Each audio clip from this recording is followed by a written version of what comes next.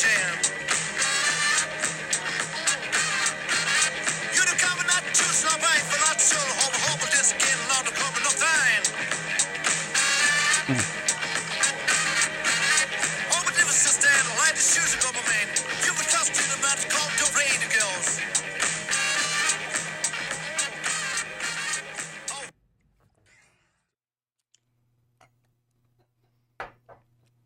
Brought to you by our sponsor, Macallan 15. A little Monday morning grease on the wheels of the train here at Medford Knife and Tool. Welcome to the Greg Medford Show. You got Greg. I'm going to be driving the train today, as usual, chewing some gum to keep my long COVID cough from hacking up on the microphone. You know, I had COVID a couple months ago, and it just seems like if I see a pretty girl, I have to talk on a microphone, I'm in a nice restaurant, I just start coughing. The best part is, these days at a restaurant coughing, it's like pulling out a gun and waving it around 10 years ago. If you pull out a gun in a restaurant and just wave it around, people all look over, they're all like stunned. If you start coughing in a public place right now, especially like in California, people are all just aghast. Like, what are you doing coughing? Especially when you're gangster rolling without a mask. So we've had a lot of political people on the first season. We started to we had a comedian on the first season, but mostly it was politics. Season 2, we're starting to get a little more variety coming into the building, and today is no exception. We've got, interestingly, another knife maker. For those of you who don't know, knife making, there's kind of two big camps in the knife making world. There's your guys who do this reduction method where you get sheets of steel and you cut out a shape and grind away to make it a blade. And then you have this other group that smashes steel into submission and compresses all these molecules into smaller space, making them more dense and therefore potentially tougher. And as you guys have seen on shows like Forged in Fire across the internet, it's kind of all the rage right now. And it kind of goes along with this fucking raw water, skinny jean, hippie kind of weirdness that's fringing around America. People, they want to get back to basics. Now, after a dude makes one knife, the vast majority of people look down at their forearm and go, I can't do this all day. This is insane. I can't even hold a hammer for 10 minutes. What's wrong with me? They find out what Melba Toast soy boy wussies the world has become. Because if you ever do martial arts with a blacksmith, which I have done, you find out they just got awesome rock forearms, super tough arms, because the job is brutal. Most people can't take 15 minutes of hammering, and they're done. And everyone wants to smash some metal, and then they start looking over at a drop hammer or a trip hammer, and they're like, "Oh yeah, that looks like a good idea." So we've got Josh in today. Josh, we've just met, and let's just say hello to him and we'll start talking. So you guys, welcome. How you doing, Josh? Doing good. It's good to be here. I'm excited. That's all I'm doing. So for everybody out there, it's Josh A. Weston, not the other Josh Weston, which I found out gay porn star died of AIDS. Yeah, complications of. Lord rest his soul. Rest in peace. But we don't want to be confused. For all of you who are Josh Weston fans, this is Josh A. Weston, not the gay porn star. At least as handsome, though. Maybe. I don't know the other guy. You wouldn't know. But I'm just gonna go with it. He's got a. Tell me, Josh, you've got a couple of different kind of ventures that are going all the time. You're out here for the what's the thing that's out here? Arizona Renaissance Festival. It's a step back in time, is what they like to say, to a different age. Right, lots of costumes. So, for you guys out there who don't know what a Renaissance Festival is, and most of you may, I think people do. It's all over the country now, right? Yeah. They have their kingdom has spread across the country now, right? Yeah. So, and they're branched out from history too. So now there's a lot of cosplay. There's a lot of that's what I was going to say. It's like it's going to a con for 9 weeks straight. Cosplay mixed with Dungeons and Dragons. Yes. Mixed with a lot of people who maybe didn't get laid in high school. Yes. That looks like the metallurgy of the crew. Uh-huh. That's the makeup. Mm-hmm. So I remember it might have been 1976. They had one of the first Renaissance festivals here. Yeah. And it was out at a place called Seven Springs. Uh-huh. And springs in Arizona is a big deal. In the desert, place where water comes out of the ground, it's like, oh. the gods have arrived. So they have this festival up there. And I remember we go up with my dad. We went up in his 1973 K5 Blazer. So we go up there, and I remember they had like sword fighting for all the dads. Yeah. So they had this arena. It was like it seemed, I was a little kid. It seemed like it was the size of a football field. Yeah. And they had all these swords, and the swords were made with pipe. Yeah. And then they had foam wrapped around them and duct tape on them. And then the dads went out and just beat the shit out of each other. Yeah. And I remember as a kid, like, oh my God, what's going on? You know, the dads are kicking the shit out of each other. That's all I remember from the whole thing. But it seems like it's gotten a lot more evolved now. Yeah, it has. And the one here, it's in Gold Canyon, which is not far from where we're sitting right now. Yeah. And their joust arena is the size of a college arena. It's massive. Oh, okay. And so they ride horses and they bash each other with sticks still, and it's quite impressive. It's fun. It's a lot of fanfare. And we're actually, the spot that I'm at is 3 spots in from the joust, so we're right up, and we see the crowds come in and out, and they just fill up. And it's really, if you haven't been, it's worth going and checking it out because it's a lot of fun. It's a lot of fun to watch people beat each other up. It's totally fun fantasy. So, what have you noticed? Is it masky or not masky? People showing up are pretty non-masky. This is a non-masky town. Like, this state's pretty non-masky. Yep, exactly.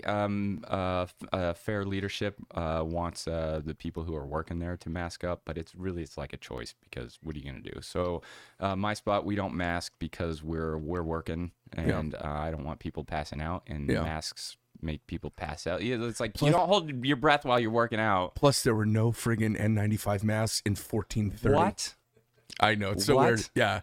All you could wear is one of those. How did they even breathe? One of those fucking beaked things, you know. They have though. You can buy those. I have one. I have one. The Plague Doctor mask. Yeah, the Plague Doctor. That's the best. Lots of leather vendors with Plague Doctor masks. You can get whatever type and style you want. You can get it steampunk. You could get it true medieval. You can get it skull themed. Yeah, I think I saw one with like a witch's hat and some goggles on it. I was like, Jesus, they've gotten into it. Yeah. So, you do this Dragon Forge experience out there at the Renaissance Festival. Yeah, exactly. What we are is we're no longer a demo, right? Blacksmiths, we don't need to just stand there and tinker and fuck around. I've done that for years, and what I find people want to engage. Like you said earlier, you got these people that are trying to get back to doing something again. And how many times have I done this demo where people's like, I always wanted to do that. I finally just started putting a hammer in people's hands and like, well, do it now. Do it now. And so people will literally pay a lot more money to do it now. They want to do it. They want to get busy. You're from the Carolinas? Is that where you're from? Yeah, I live in Charleston, South Carolina. You live in Charleston, South Carolina. I was just in Charleston. I'm originally from Pennsylvania, so I'm kind Where of in Pennsylvania? all over. Northwest, up by the lake, Erie, Snowbelt. Really? Snowbelt, Lake Effect. Yeah. So I went to college in Gettysburg. Oh, so I've been around Pennsylvania a bunch. I like it out there. You seem like a Pennsylvania dude. I'm actually. Absolutely a Pennsylvania dude. Yeah. And then you ended up down in Charleston. I was just in. I just rented a place down on Goat Island. Yeah. I rented a house down on Goat Island this past summer, which seemed like a good idea at the time. Yeah. Till I got down there. And you were hot and swampy. I was like, this is awful. Yeah. I have to change my shirt after I get the mail in the summer. Yeah, I'm like, no wonder it was a fucking good price. This is awful. But it was a cute little house right down there. I had to kayak over to the house with my groceries between my legs, but it was cool. Yeah. So, how long have you been doing this? How long have you been forging? I say seriously, 12 years. I started, though, in high school. I worked on a horse ranch from the age of 14 to 19. Up in north central PA on the New York border. And so I worked maintenance, and when we weren't working, we were screwing around with the scrap pile and borrowing the farrier's equipment and welding and throwing knives and buoys and whatever from the trash pile. And I went off to art school and worked in corporate design for a lot of companies from General Motors. Where'd you go to art school? Fort Lauderdale Art Institute. So it was good for me. You know, a lot of them have closed down. I got no complaints about my education there. I have done really well. And so as my career progressed, though, design became a lot more science, math, algorithms.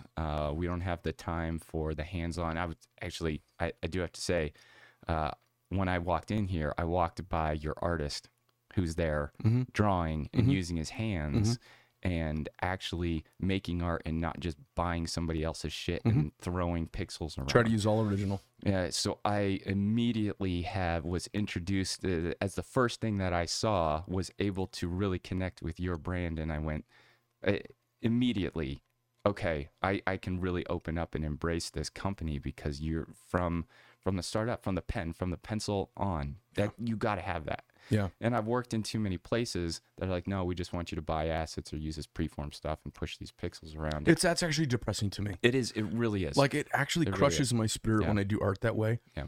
So we do something that just nobody in their goddamn right mind does, like a 45-person company that has a full-time drawing artist. Yeah, you got a drawing artist. Not you. I mean, he's not just a digital artist that's working. He's not a graphic design guy. Yeah, you got the blue photostat pens that he's working with, and then he's going over and inking, and then he's scanning them in and colorizing there. Did you see our comic book? Yeah, I read it right before. I didn't get to read the whole thing, but I flipped through it. It was a lot of fun. So it's funny. It's a complex story that goes across 24 books that I wrote.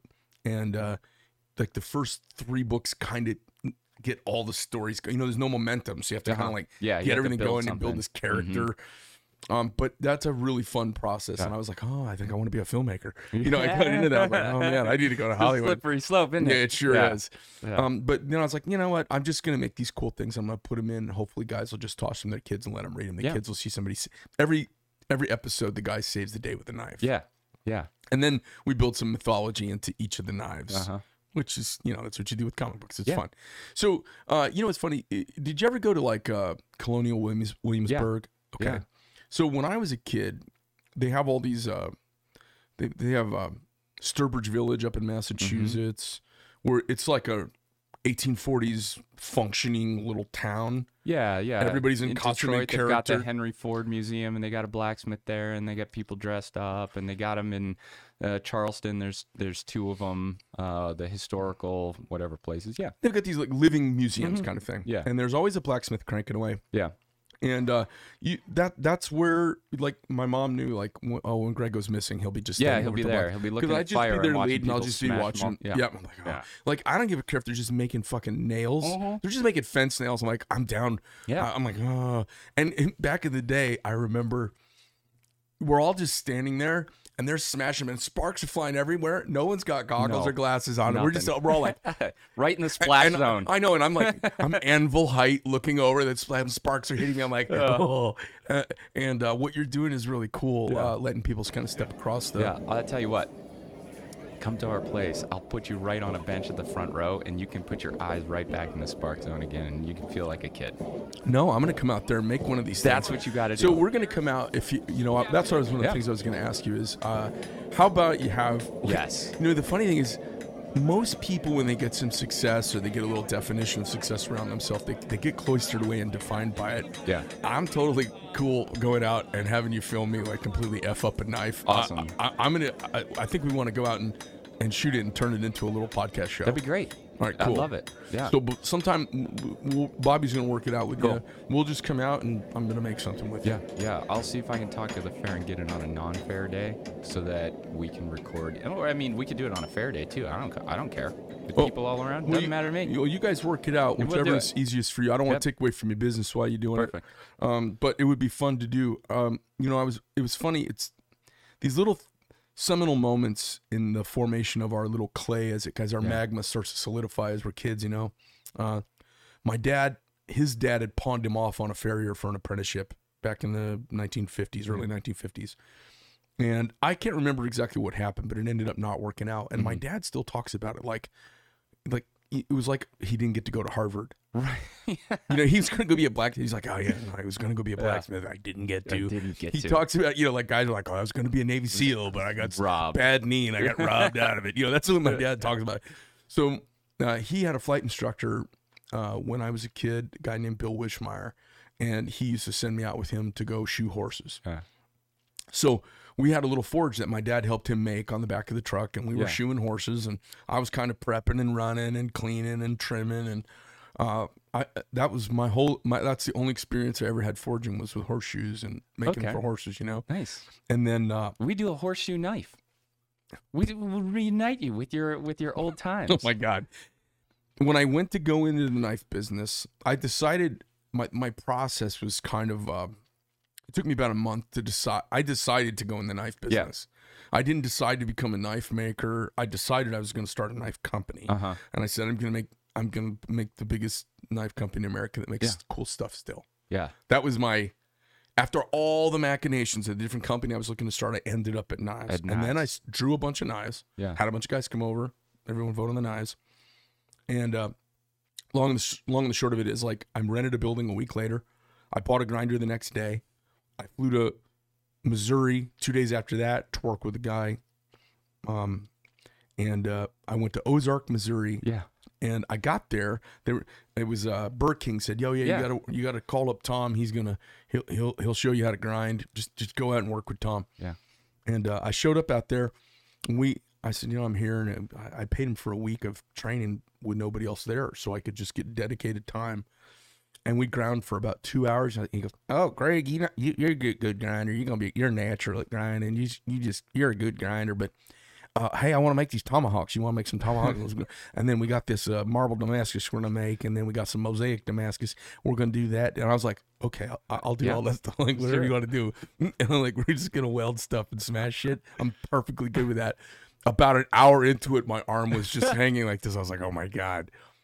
So I ended up working the press and the hammer making them. But I had a great time. So there's something about the alchemy of the forge that captures everybody. Obviously, it captured you, and you're like, I'm in, and you stayed. Yeah. Yeah, there's a magic to it. Well, first off, there's the fire, right? And fire just has this natural, it's like, it's human magnet. You know, we don't actually stick to a magnet, but we do fire. Fire pulls people in. So wherever you have that, you're going to have a crowd. And it that's why I burn us. Buildings. Yeah, that's why. I mean, you get an instant audience. Like when I open up a business, I burn what was ever there before. People come and I start building out of the ashes, and that's the business. Yeah, no, it's brilliant, brilliant. But yeah, there's a magic to it, and it's fantastic, and it hit me when I first saw it, and I wanted to be a part of all of it, and it's this weird mix of art and science and mystery and mythology, and it's something deeper and fuller than what I am, but it also allows me to use all of the greatest parts of me in making knives. I love the whole process. I like to sit and I like to draw them. I like to sketch them. I like to make an illustration that when I put the knife down by it, people can't tell the difference between the illustration and the knife.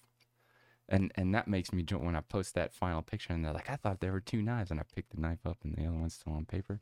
I like that, you know, and that's the full process. For me, that's a part of the process. So. When did you start doing this Dragon Forge thing? The Dragon Forge experience. Yeah, fall of 2019, I had a blacksmith buddy call me, and I was there earlier that spring, and he wanted to get out of a spot he was in a Ren fair. And I talked to him about, you know, what they do, and I've been going to Ren fairs for a while, and it's always just a demo. I'm like, you know, I really don't think I can make money as a demo smith. And I had been doing small Ren fairs and music festivals. And I was at this in Georgia, on the Georgia-Chattanooga border. I was at this, I don't know, Indian farm out there, Caldera Pagan Music Festival. And it was a Hold on. Yeah. Caldera Pagan Music Festival. Yeah. It was bizarre. It was okay, what's the music like? Okay, it's somewhere between like Norse pagan and American Appalachia rock, and then what kind of instruments are they using? Anywhere from like traditional rock instruments to mandolins and banjos, guitars. Is the music good? Guitar. Oh, fantastic. Yeah, absolutely. It's a really awesome music scene that can range from anything like... okay, I have to write that down. Yeah. Caldera. As in like the volcano. Yeah, and that was just the name of the festival, but it was a pagan music festival, and it's interesting stuff. You might even consider some of that stuff for the intro after you listen through a little bit of that stuff. So... But you'll start seeing dragons and hearing an ancient thing come out of you, drum circles late at night to like 3 o'clock in the morning. Lots of homegrown liquors. a lot of passing bottles around of stuff that you don't know what's in it. But And you shrooms. try it, I'm and guessing yeah, there's psilocybin going on everywhere. There was actually an announcement on Friday night to stop doing the brown acid because people were having really bad trips. So but that was done from the main stage before the final act. Ladies and gentlemen, we have a public service announcement. Those of you who have the brown acid, we're getting some bad trip reports over at the nurse's station. If you could, we're suggesting you just throttle back on the brown acid. Now, for those of you who have the clear, the pink, or the moonies, you're good to go. Yeah. You're just in a good trip. And now back to our regularly scheduled program. So I'm standing there next to my buddy Jeff. I love that you work at a place that has an acid safety an acid warning. So we're standing there. This announcement goes, and the security guy comes over, and there's a person next to us that they're like, "Hey, we're gonna actually go sweep the hill for dead bodies now." And I look at Jeff, and I was like, "Where the fuck are we?" Wait a minute, when was that?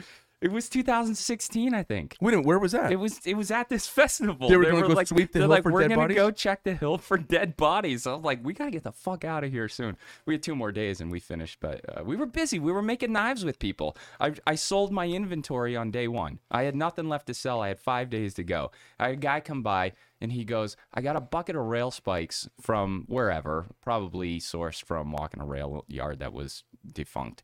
And it was day 1, and I'm like, no, I don't need them. And he left his phone number anyhow, so I called him and I said, hey, can I have that bucket? I'll teach you how to make a knife. So while I'm teaching him to make a knife, other people want to do it next. That's it. That was it right there. There was a little rope circle, and they're like, I want to do that too. So for the next 4 days, from 9 a.m. to midnight, I didn't stop all day, and I forged knives with people all day long, starting to bulk them up 3 at a time, 4 at a time. I had no electricity either. So we were having to forge them as close to shape as possible, handed them a bastard file, and I'm like, okay, now you're doing this, and do this until it gets pretty close, and then you can switch to the stone. I had a medium, I had a coarse and a medium grit. Rail spike knives. So, they're obviously not the top of the line stuff, but it's the format, it's the process. How you go about forging a rail spike knife is the same way you go about dude will forging a knife. He'll put that on the behind his desk on some bookcase, and he'll put it right next to. Let's talk about it forever. Yeah, for sure. This one time I was at this festival where they had to warn us about the brown acid, but the coolest thing was I got to forge a knife. Right, and there were no dead bodies. Yeah, and there weren't dead bodies. Well, we actually don't know. That I know of. Maybe there were. I mean, if they're doing a sweep, it means they found them before. There could have been, but they're good at keeping that stuff on the. Frank, how are we doing over in Section B on the bodies? Only 7 so far. 7 out of 7,000 is not bad. 50% of last year, just one. just one. How many? Too many. One's too many. How long does it take if somebody comes out there to the Renaissance Festival in Gold Canyon and does one of these nails with you, these railroad spikes? So the rail spikes, they take somewhere between 30 and 40 minutes of hammering, and then we take your knife and then we grind it. We finish it right on site. It goes in a leather sheath that we make from our shop. What kind of grinder do you have? We use the Grizzly grinders. Okay. They're quick workhorses. Everything at the Dragon Forge experience is set up to be streamlined and limited choices. So I used to work in user experience, and one of the things that we know there is if you give people 7 options, they can't make a damn decision. You give them 3, and they choose immediately. They know what they want. Mm-hmm. So everything from what the grinders have to do, I can limit their options. Okay. You're making this knife, you're doing this grind, you're doing it this way, you're going to get good at it, you're going to be able to do it in 5 minutes, and we're going to move on. And that's the goal. So does the customer get to do the grinding also? They don't. At the Ren Fair locations, they don't like that, and also my insurance company doesn't like that. Yeah. So I'm not allowed to have any customers use the equipment unless I were to give them an entire class, and it has to be an educational class. That's my insurance. Like a safety class? No, it has to be more than a safety class. I have to give a safety briefing for the forging already, but it has to be a legitimate. I have to do like an hour of instructional time on more than just safety. Otherwise, it is expensive. I already have a $2 million insurance policy, which is double what most people have to have at it. So yeah. Have you had anybody get wounded out there? Yeah, it happens. I mean, that's a part of it. People get burns. I mean, the basic ones, you get little fire scale that hits the arms, and I just tell people that's a extra free souvenir that you get. Yeah, that's bragging rights. Go home and tell your friends you got a burn, and you like show them that you did something real. And what did they do? They ate popcorn on the no weekend. Beard oil required this week. Yeah. Did you hear that sound? That was one of your balls dropping. Yeah, exactly. Yeah, and so actually, the way that we frame it. people actually kind of look forward, and sometimes they're disappointed when they get through and they haven't don't get been burned. burned, right? Like, look, you gotta get burned. Yeah, and we do get It's part of being a rock star. You're part- gonna get yeah. herpes, you know. Just That's it. if you don't have herpes yet, you're not really a seasoned Neil Young. Yeah. Neil Young's kind of got himself back on the map this week, not in the best way. I missed it. What happened? Well, you know, last I love week. Neil Young. No. Well, no, I love I Neil was at a Young Ren too. Fair. I don't know what's going on. Oh, that's funny. Yeah. Tell me something. Yeah, you have to check your DynoNet.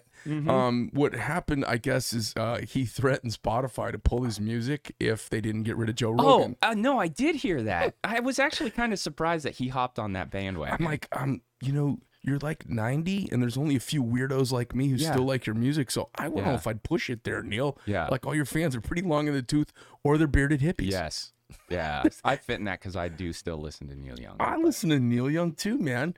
Even his whiny ass Canadian voice, I Yes, like him. I like it, and my wife hates him. She does not like Neil Young. Well, But I like him, so I listen to him when she's not around. well, you know, who else do you listen to? Oh God, well, weird pagan shit to start it with. So like Wardruna.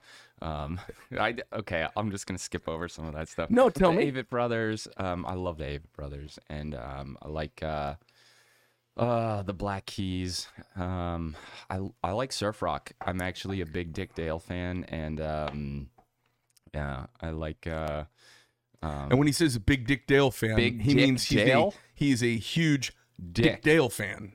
Dale fan. Yeah. Big Dick Dale fan. I just want to remind everybody that I'm not the dead gay porn star. Not Josh the dead. Weston, This is Josh but A. I Weston. do like Big Dick Dale. Big fan. Dick Dale. That's Jesus. fucking awesome. Now you went on and did the Force and Fire thing. I did. Yeah. You know, it's so Twice. we're gonna get to it. My son watches the show. Yeah. Okay. And I don't have TV, so Yeah. I don't watch anything. I don't watch it. I'm too busy now. I'm making stuff. My kid says to me, you know, what do you do if you're like, you know, my kid, he doesn't know that he knows, but my kid was not around when I was like traveling and fighting. Yeah. He was not around when I was an air show pilot, flying airplanes, and I'm flying all these old dangerous planes. We should talk crashing about airplanes. that later. Can we talk about that later? Yeah, sure. Okay, cool. He doesn't know any of that stuff about Yeah. me. Real. I mean, he knows. Yeah. He's seen pictures. He's like, oh my God, you flew that? Yeah. But he's just like, oh, my dad just goes to the office to the knife making company. They just make knives. And then he sees people who are fans, and the knife fans are like, oh. Yeah. And then, but he's like, well, are you gonna ever do anything like Forge and Fire?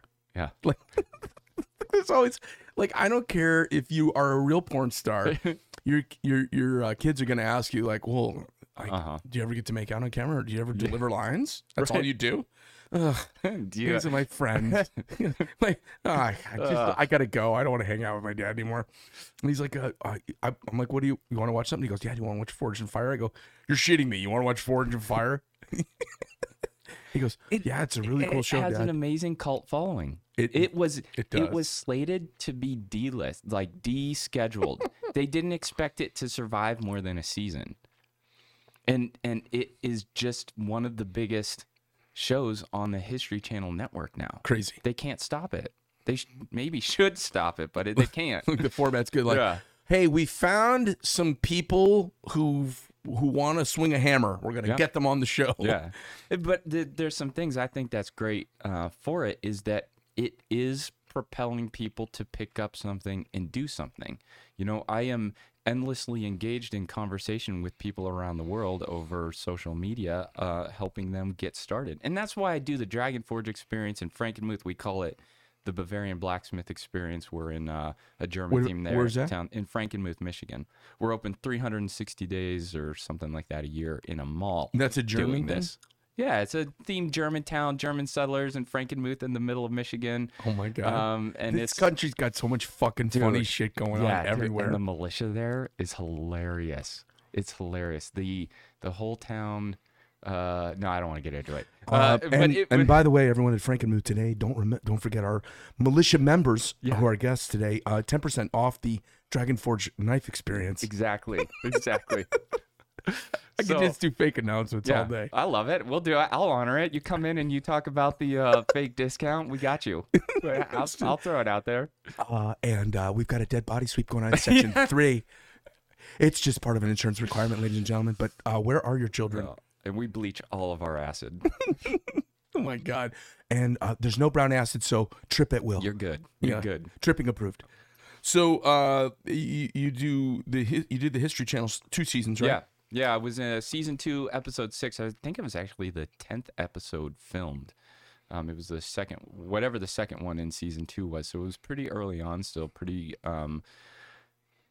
interesting format. The treatment backstage was really bizarre, and that all changed by season 4. It was just really tight. We were all like kept in cold warehouses and then warm over here, and it was really kind of bizarre. We were spaced out. We weren't allowed to talk, just to try to keep everything very secret and keep us on edge, so that by the time we get out to forging, we're maybe in a different mental space than we are, because we're separated from the comfortability of ourselves and our skill by the time you actually get to do anything, right? Oh, they're trying to put you through Hell Week real fast. Yeah, exactly. It's a condensed psychological ramp up to throw you off your game. They were trying to throw you off your game? Absolutely. And, because it creates drama. Yeah, and early on, trying to get us to say talk shit about the other contestants that we were up against in their process. But the thing is, they quickly realized is, A, the community's small and we're not fucking over our brothers for this damn TV show, A. Right. And B, we're too busy making our shit. You see we're running grinders and power hammers and stuff. You're not running that stuff and looking over at Jimmy over there going, how's Jimmy doing? Yeah. Wrecking your fingers and getting, yeah, come on. So they did adapt. By the time I went back season 4, it was completely different. We were talking, hanging out. I was on with Ray Kirk. Ray Kirk and I spent many, many hours over many, many days together drawing on the cardboard snack boxes I was ripping up so we'd have something to write on. And he was teaching me stuff. I was going over things that I learned. And it was just an amazing, brilliant thing. By the second time I was on, I was really happy with the growth of the showrunners. And that's why I have... I continue to be a fan of the show for what it does in the maker community and with people. And it has given me the opportunity to launch this thing, and I'm engaging with thousands of people. I think we did 5,000 some knife making experiences in Frankenmuth this last calendar year, and that doesn't count what we've done at Ren fairs. So, it's kind of a service to the community doing it. I know you're making a living doing it, but certain things go away. Yeah, let's talk about depression. And when they go away, they're gone. Yeah. Oh, as far as crafts and things. And this is keeping it alive. I see where you're going. Yeah, because, I mean, there are less farriers probably than there's ever been. Yeah. There's probably... fewer horses that need it. No? Hey, for a variety of reasons, there is less metal hand forming going on than ever. But it's probably a kind of growth segment. When you're making a growth segment out of it. Yeah. I don't know how many new anvils are sold each year in the United States. It's on the uptick, and I was just going to say, I bet it's on the uptick. 10 years ago, you could barely find one anywhere. Right. It took me 5 years to finally source my first one from being obscure, not knowing where they are, hunting them out myself. Back then, it wasn't loaded internet forums of resources for this. Now, if you want to get into blacksmithing, it's really not that hard to find the resources because there's a lot more people doing it. There's companies making anvils. I just bought a whole bunch for the Dragon Forge experience from Atlas Knife and can I Atlas Knife and Tool? I'm going to do a shameless plug right here. Go ahead. They got good affordable anvils, and they kick out a bunch of good batches. Really top of the line ones come out of Holland, Michigan. Holland Anvil Company. A lot more expensive. He does smaller batches, but he uses really high tolerance, really fantastic steel. They cost a lot more, but if you want to get going, you can get $117, $150, 65-pound whacker from Atlas Knife and Tool and get yourself going. Yeah, it's in a little tiny industry, it doesn't take much to make it surge. Yeah. I mean, we've got grinder companies popping out. Like Broadbeck Ironworks is a fantastic story. These guys met on set on Forged in Fire. They've now come up with a grinder that is one of the they've got every accessory you could possibly have on that. Now, are they 100% amazing, each of them? No, I mean, it's like any multi-tool. The more shit there's you a put little on compromise. there, yeah, there's a little compromise. But for me, I have a one car garage. I need a tool that I can do a lot with because I don't have the space for 30 different tools. Yeah. So it's and what's that company called again? Broadbeck. Broadbeck Ironwork, Broadbeck Knife. You know, I mix all these companies are so. But look at look Where at are they? Broadbeck, Cincinnati. All right. Cincinnati. And how much is their grinder? It ranges from, I think, a chassis somewhere in the 1800 to 3,500. Is it a bench mount thing or does it go on a pedestal? You can do both. You can do bench mount, pedestal. I have them bench mounted on my shop. But I also use a Wilmot. Mm-hmm. I have a TW90 at Travis Works. At the Dragon Forge Experience, we use Grizzly, or what's the white version of that? Shopfox. We also use Shopfox. Shopfox comes with a 10-inch wheel. The Grizzlies come with an 8-inch, so it's just a different hollow. You know, I prefer the 10-inch, but the 8 inches is faster to get that shit in when you got to move quickly. Mm-hmm. So, and those are easy to replace. But the thing is, you could get a Grizzly for $450 2 years ago. They're $960 now. Actually, I saw them on Amazon for like $1,100 this year. Yeah, so even they have doubled recently. So at that point, why not go with it? Put another $1,000 in it and get an amazing Broadbeck or I agree. The stuff Vashti grinders coming out of, I think, Canada. I think it's Vashti. That I've been looking at that. I think I want to give that one a shot because it's crazy. It's good. You guys rock Burr Kings here. All Burr Kings. I love them. I tried them out at Blade Show. One of the weird things I do is instead of selling knives at Blade Show, I make one off of shit from the floor. I just go around. I heard to about vendors. that. Yeah, it's a lot of fun. And I'm actually having a really hard time being here and not being in your shop making stuff right now. It's really difficult for me to contain. Okay, so listen, sometime what we can do if you want, let's set up another thing where you come out and I want to carve handle. I want to sculpt a handle. Well, we'll have you come Forge out. knife. You got a power hammer back there. I do. I haven't even set the damn thing up. You see it just sitting there? It just got all restored. It looks beautiful. I don't know. I need a press or something. You There's do. a couple of the things I need. Get yourself a coal iron press. I See? just got the 16 plus so fast. For somebody like me that doesn't have a lot of time, that plus, that thing moves. I can operate Is these it like 16 a as in 16 ton? Yeah, 16 ton. Yeah. I actually just replaced I sold my Riverside Machine 25 and I upgraded to the coal iron 16. Now I know that math doesn't sound right. Coal iron as in COAL? COAL, yeah. Mm-hmm. They're out of Andersonville, Indiana. Great American-made company, all made there. A wonderful group of guys and girls. They got a lot of great welders and fabricators there. They're doing some What's really that great cost? machine work. They range from about, you can get in a 12-ton for like $1,100, and it's just like sits on a you can put it on a wheelie cart. And I have 2 12-tons at my Michigan shop. We use those to make Damascus. We did 25, 30-layer stacks of Damascus on those 12-tons and just zip right through them. How much is a 16 ton? That's a 16-ton. I think it was... I bought a bunch of accessories, Does that like stand on its own? 7,200. Yeah, they ship it. All you have to do is pop the wheels on and roll it all around. So a single car garage, and I it's can reconfigure my shop. So it being a lower tonnage but faster, the speed makes up for the total number. But the way that they've got those engineered is that I haven't noticed the 10 tons, 25 tons to 18, 13 ton difference, 14, 15, 16. Fuck, I'm not mathing right now. But whatever the drop is, to me it feels like an upgrade from my Riverside 25. It also is quieter. So if you're in a neighborhood, it runs pretty quiet. The 16 Knot Plus is even quieter than the 16 Plus, and it's slower.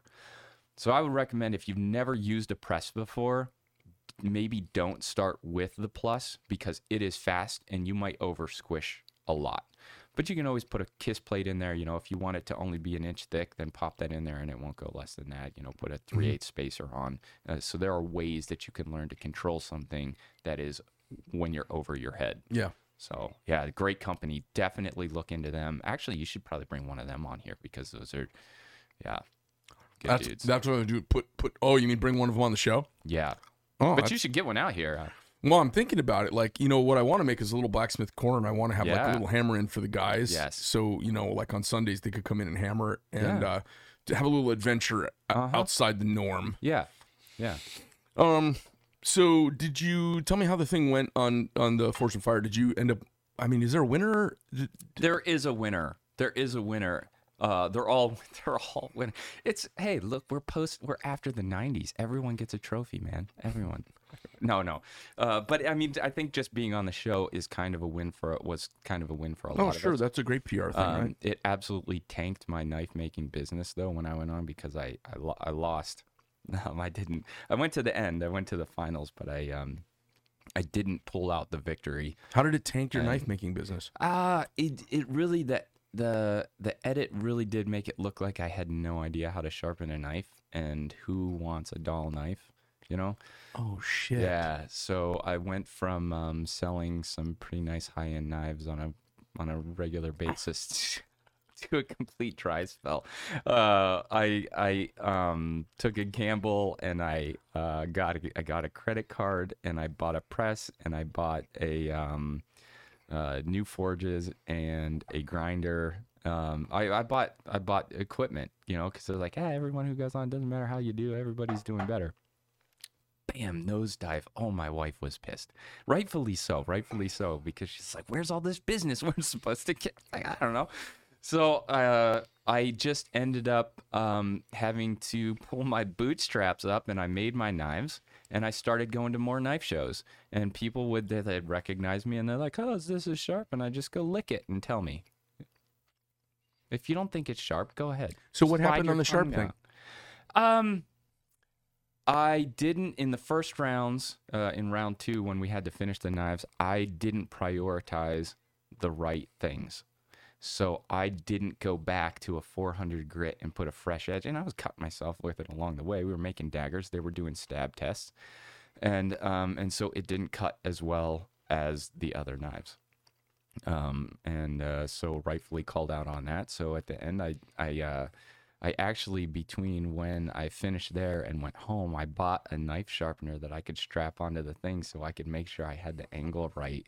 And I was not gonna fuck up on the end, but I made a kukri, and here's something where I think the show lacks in a lot of the education and tying to what is going on, right? So we're on the History Channel.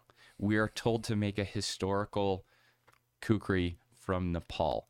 A very specific type, which is one that people aren't used to seeing. It was that longer, thinner one, not the more angled one that the Gurkhas used. So this is something that they don't explain on the show to the viewing public.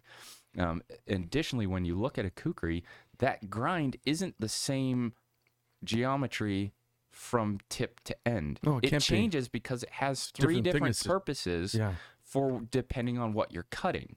So I matched that. I still have on my workshop the draw. Oh no, I don't. It got moldy, so I just recently threw it out. But for 5 years, 6 years, I've had this drawing to scale of what I did, and it's got this section super sharp. This one is a different angle, and back here it's a fucking Scandi grind. So when you're into that, it's different things. And so when they're like, oh, it's only sharp on this section, they're like, it should be this sharp the whole way.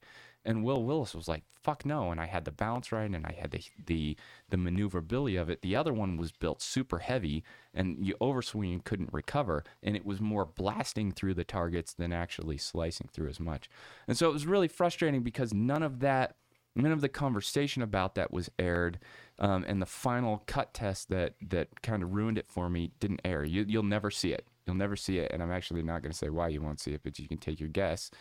It didn't go according to production plan, so it never aired, and so I lost. And Jason Red, I lost to Jason Red, great guy.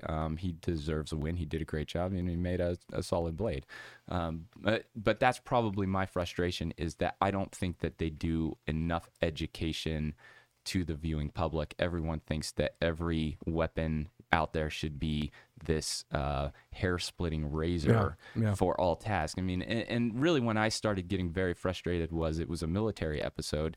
I think it was a Marines one, because they used a beach barricade, the steel barricade things from there, and what they did is they tested the knives on gun barrels. And it's like, like, that's a stupid soldier that's trying to cut a gun barrel. Are we all just supposed to be dumb here? It's just dramatic.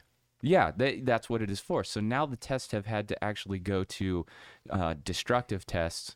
They're trying to destroy blades as opposed to actually real world testing them off of what they should have been designed and should have used. This is why I don't get involved in anything. I've been asked to be on a bunch of shows, including Forged in Fire, and I said, only if I have editing rights. Y'all can eat a bag of dicks. Not interested. Yeah. And they were like, why would you say that? Because I don't know what you fags are up to. And if they hear me talk, all I have to do is wear a Trump hat one day, and next thing you know, I'm the guy who doesn't know what steel is. Yeah. I mean, they really can. Editing can change everything. Yeah. And the truth is, the 2 episodes that I was on, they were, I would say, 90% accurate to the reality of what happened.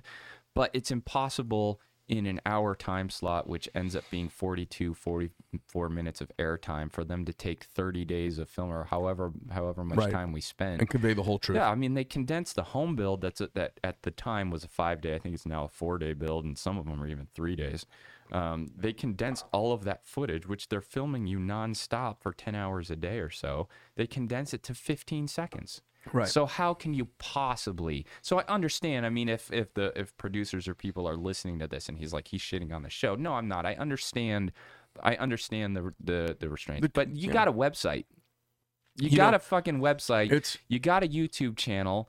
Create more backstory. You've created these characters. You've created these people. You've introduced us to the world, and then you dump us off and you disengage your public from it, and you put out Chinese fucking made knives and try to sell them these bullshit kitchen knives, and that's a slap in the face of the people that they're bringing on, that they're putting through these challenges and putting their sorry, I'm getting a little feisty here, but they put our reputations at risk for nothing. They pay low and they take advantage of us, and they're doing fucking great, and they should pay contestants. Whether or not you win, you should get some money for that, and not just that 31 per day useless TM. Well, and everybody needs to quit being whores for TV. Yeah, it's true. And if everyone quits being whores for TV, then you're the master of your destiny. Yeah. The other thing is, maybe what you guys could do is do a Forged in Fire alumni website. Yeah, we have a Facebook group. It's been going for years. They do that. There's actually a lot of really cool gatherings. Texas Select is coming up in April. I don't know the exact dates. It could be put in the description or something, but it's the biggest Forged in Fire contestant gathering in the country.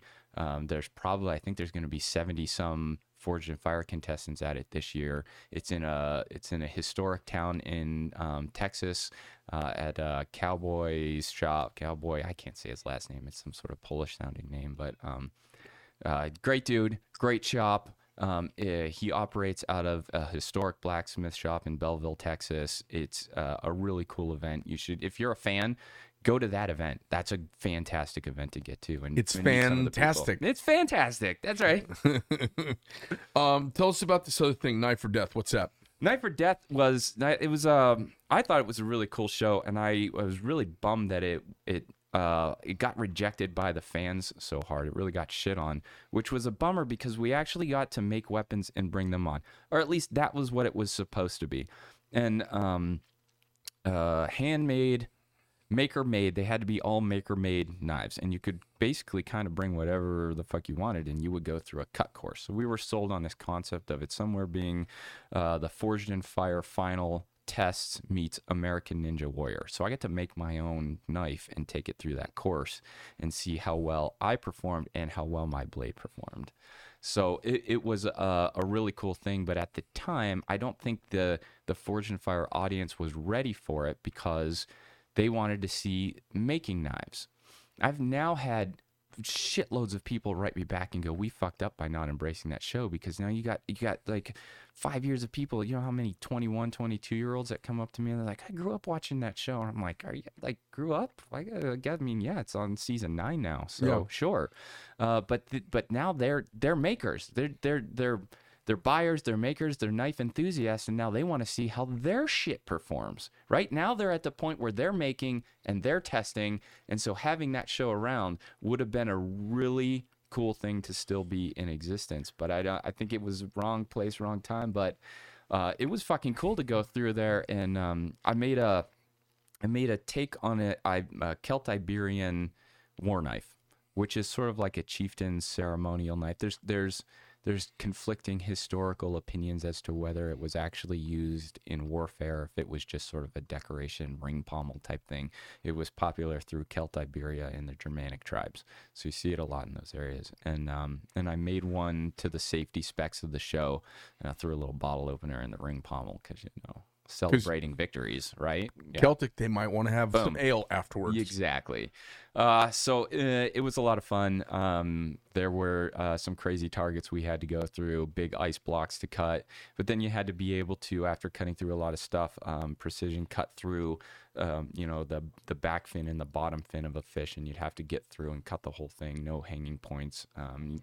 Cutting rope, cutting free hanging rope is actually pretty difficult. You have to have the right angle. It's about the geometry and the shape of the direction you come with the cut, the force you apply, the speed, the angle at which you snap or break your wrist, and then the geometry of your blade has to be able to do it. A lot of technique. Yeah, a lot of technique. Can make any knife look bad or good.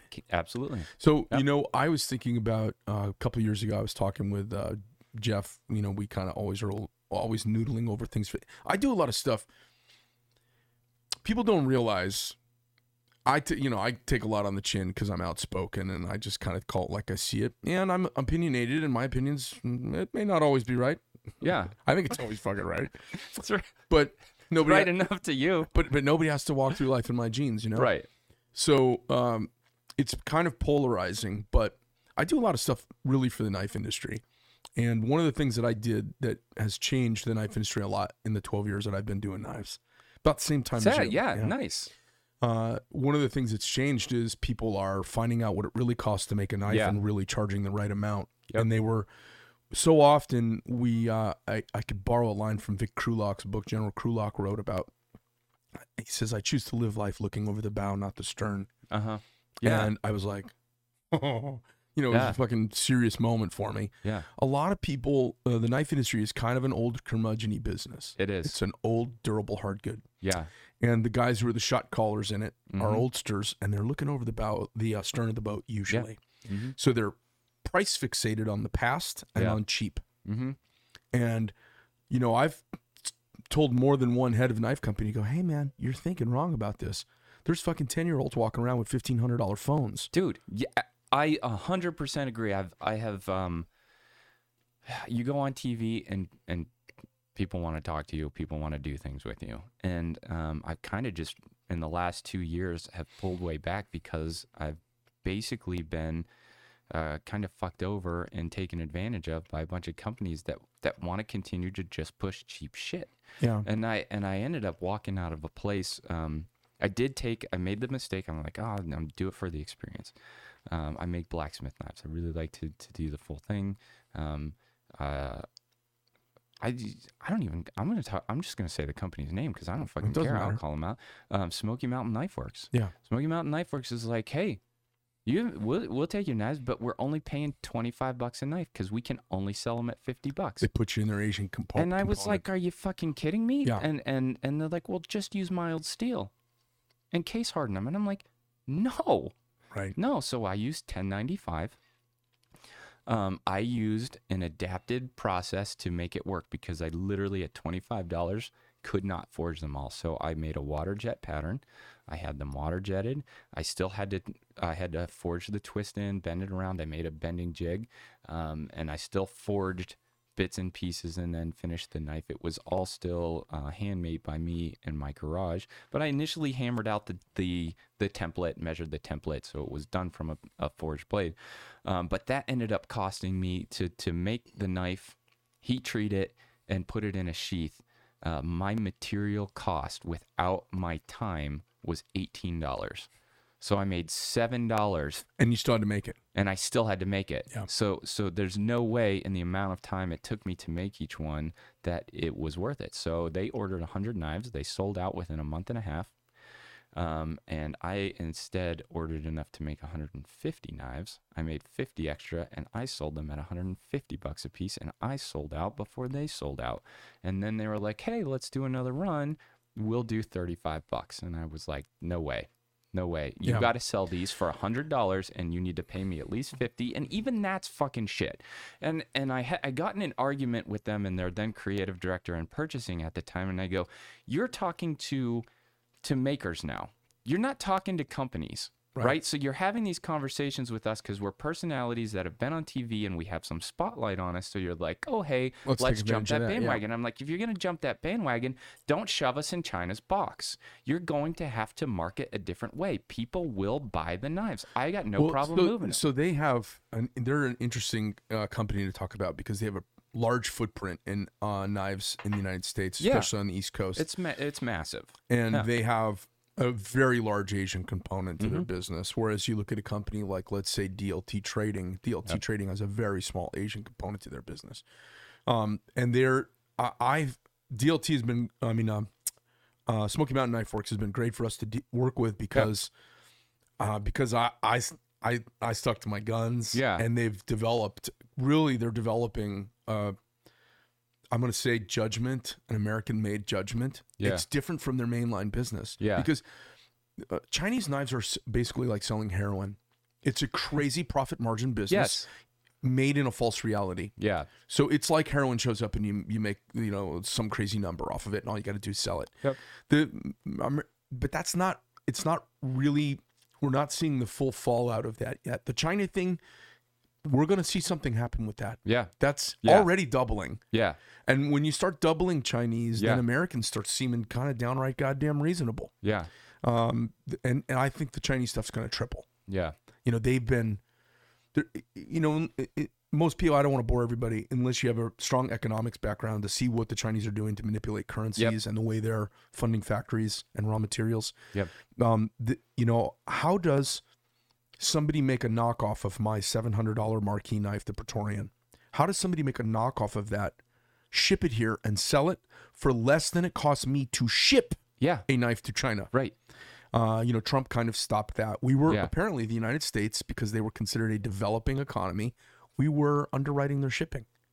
So they're knocking off our companies, our country's products, and then American taxpayers, because they're under a break for it. The U.S. government is paying for the freight to get it here, so then Customs and Border Patrol, they're not going to turn away stuff that was paid for by the United States to get here. Yeah, sure. So it's just a green light for knockoff products to come in the country. As you start to scale up, all the stuff starts to matter. Yeah, it's death by a thousand cuts. Yes. And so I'm sure you could do the deal with Smoky Mountain Knife Works, but you have to dictate the terms. Yeah, yeah. And I wasn't willing to sit and argue a whole bunch over, $10 or $15, and they weren't going to change their marketing program at the time. I mean, this is 4 years ago. If you ever decide to do that again, you should call me up and let me help. I'd be happy to. Because here's why. They were like, let's design a knife too, but it had to be produced in China, and they had to pick the steel, and I was like, no, I didn't trust any of that. Well, that's good that I'm a designer. I'd like to design a knife with somebody. Somebody's gonna eventually want to work with me on that shit, and I'm gonna have a lot of fun. But it's gonna be American. It's gonna be American stuff for me. We're one of the companies that's trying to get that option out there. Now, the problem is we can't make enough of our own stuff. Yeah. So we're trying to figure out, I know I could probably make another 50,000 knives a year for other people now. Because everybody has said, hey, Greg, will you? Because they know, they're like, he's a prick, but he delivers. Yeah. And he's outspoken, but God damn it, those knives don't have any play. Let's get. Yeah. So everybody I make knives for, they make out like bandits on them. But they're like, hey, can you make 10,000 of those? I go, no. I can't even do your project again this quarter. Yeah. The knife business is a funny business, and there's so much outward pressure. It's hard to tool up. Restaurants are having a hard time finding employees right now. How do you think it is for machine shops? I've faced that issue. In fact, I leave today. I'm flying back to my shop in Michigan for turnover because it's tough to keep people. Bobby and I were actually talking about the conditioning of what we just went through with COVID of being just valuable for existing. We go back to that 90s thing. Everybody gets a fucking trophy. Everybody gets paid to stay home and do nothing. So when you've gone through that, going to a job, they're like, well, you pay me, you're paying me the right for me to be here. Now, if you want me to actually work for you, you got to pay me on top of that. I'm like, how the fuck do you think I'm going to keep a job for you if you're not going to be able to do the minimum amount of work it takes to keep the doors open. I had a guy quit a couple days ago, and he quit, and he was just obsessed and was really proud of himself and dislocating his shoulder, patting himself on the back because he's here every day on time. Yeah. And I said, "Hey man, enough with that. That's the beginning of a contract. Yeah. Showing up. Yes. Quit saying how fucking you gave it your 100% because you fucking showed up." I saw a thing recently. The job is the job. Job number one is the job, right? So if you've been hired to do a job, do that job. And the nice thing is for us though, there is an uptick in interest, so we haven't had a shortage of applicants. And I enjoy teaching people, so I'm going up. I'm going to do training with my crew. I've had some really nice, loyal people who have stayed through for the last year and a half that we've been through. Most of the people that have left or rolled over, they've either I also have. And I argue sometimes with my wife about this, but I've been creative director and senior art director at a lot of different agencies, and my mindset always was, you hire a lot out of college and you build skills into them. And whether or not the company liked it, I didn't give a fuck. I wanted all of my designers to be good. You're either going to get so good that we pay you more money, or you're going to get more money elsewhere and you're going to propel your life forward. And I have a lot of people that worked for me between like 2005 and 2016 that are in jobs well beyond the levels that I hit. And I am so proud of people who will go out there and just grab life and do it. So that's my model. And when I hire people, I still tell them the same thing. Whether or not it hurts me in the long run, I want you to have skills in a year that are way more than you have now, and in 2 years and in 3 years. And if you continue to choose to work with us and you get better, hopefully our business will also get better because you're more skilled, and you can grow with us and we can all grow together. It's the only way it works. You all have to buy into that. And if you follow that negativity route, or someone gets selfish along the way, it can wander. But I got no problems with my guys that went from zero knife making to now they're making great knives, and they move on, and they're, if they're living at home, or they don't have as many, because I hire a lot of young people, so if they're able to move on and pay for their living off of the knives that they're making, you know what I've just done? I've just birthed another great blacksmith. I've birthed somebody out into the American economy that's going to buy grinders. They're going to upgrade their grinders in a couple of years because they're going to outgrow that. They're going to buy anvils. They're going to buy a press. They're going to buy a forging hammer. A lot of these guys don't have that tool, and if they quit on good terms with me, they come back and they can still use the shit in my shop on open forge night. And they'll come and they'll make their Damascus and they'll do their thing, and then they'll go home and they'll finish it at their house. And I don't want to spread ill will. I want to spread positivity about it. So when we have rollover, I'm going to face it like I need to face it and bring new people in and continue to move what I do forward. Cool. You handled that better than I've handled it. I don't always behind closed doors, but it sounds I've nice. dropped a lot of curse words. I've had a couple people go out and become well-known knife makers, and one did it right, the other one did it as wrong as can be. And the guy who did it right, he didn't even do it right to begin with, but he did it, and then he kind of mea culpa'd. Yeah. And that was DSK Tactical. No kidding. He learned knife making at my shop, and then he kind of came up with his own twist on it. And he's always, and everyone does this weird thing when they leave me and go do their own thing. They separate and dissociate. Uh-huh. Like how they have to wash their hands with me. And then they have somebody do it to them, and then they come right back. Uh-huh. And we're pals. Yeah. So he and I are actually good buddies. Yeah. And we continue to be. And then the guy who did Scorpion 6 knives, he's just a backstabbing motherfucker. And he did his, that's okay. And he went from me, then he went to DSK Tactical, and then he went his own thing, and he kind of stole from everybody along the way. Yeah. Does his own thing. And you know what? The knife community if a guy can make good knives, and he learned how to make good knives from me. Mm-hmm. And he learned how to do a bearing thing from Dan. Mm-hmm. And if a guy can do that, I've always said, if a guy can figure out how to do this, the knife community deserves you. Yeah. So good on it. Yeah. Because this is a hard fucking, this is a hard deal. Absolutely. It is not easy. But people are like, I want to grow up and be a knife maker. And I'm like, maybe you should go to a therapist or a counselor first to reevaluate that, because it's a hard fucking road. And if you don't have some grit, you aren't going to make it past, you're not going to make it past the first worn out belt. Or the arm, the arm fatigue, what it does to your body. is real. It's rough. Let me Yeah. talk about two things. I want to Sure. get your take on them. The first thing is I want to put together a blacklist website. Okay, it's for makers only. You have to be an accredited maker. You have to be invited in, and you have Sure. a code. Okay. And what we're going to do is we're going to put the names and contact information of blackballed customers. Ooh. Oh. Just shit heels you should avoid at all costs. The tar and feather customers of Yeah. life. Yeah. And you know which ones I'm talking Yeah. about. Oh, Okay. hell yeah. What do you think? Yeah. I think You in that's. it? Are you in? Yeah. Okay. Yeah. Okay. Yeah. So everybody I've talked to, they're like, "Oh my God, Greg, I totally want you to do this." And I'll tell you a story about that. And the second one is I want to come up with a standard for testing blades. Yeah. And we would call it like the American Olympic standard or some kind of cool name. Yeah. Like maybe we call it the Johnny Appleseed test or something. Like give it a cool American name. Yeah. Sure. And what it would be is a test that kids could do in their backyards and put on YouTube. Yeah. And we would do it at like Blade Show as a demo brought to you by Yeah. Medford Knife and Tool.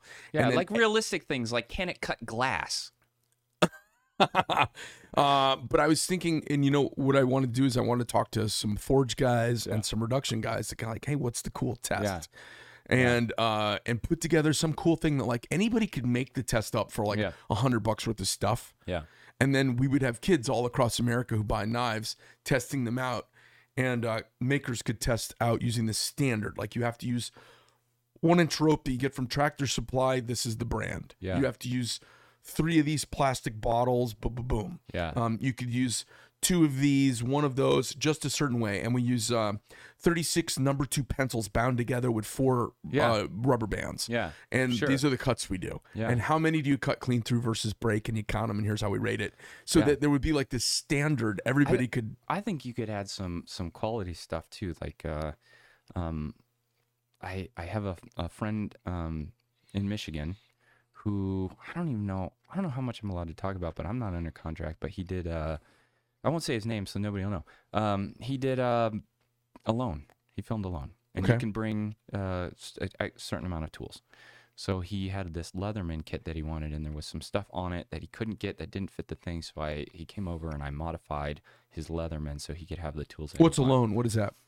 It's History Channel show. You basically, I don't know how many people they send out into the wilderness, and they have like a bag of supplies. It's like Naked and Afraid, but with clothes. What with clothes Okay. and in different conditions, and Okay. you go out and you're by yourself, just by yourself, and the last one in wins. Oh, that sounds awful. I would hate being stuck with me.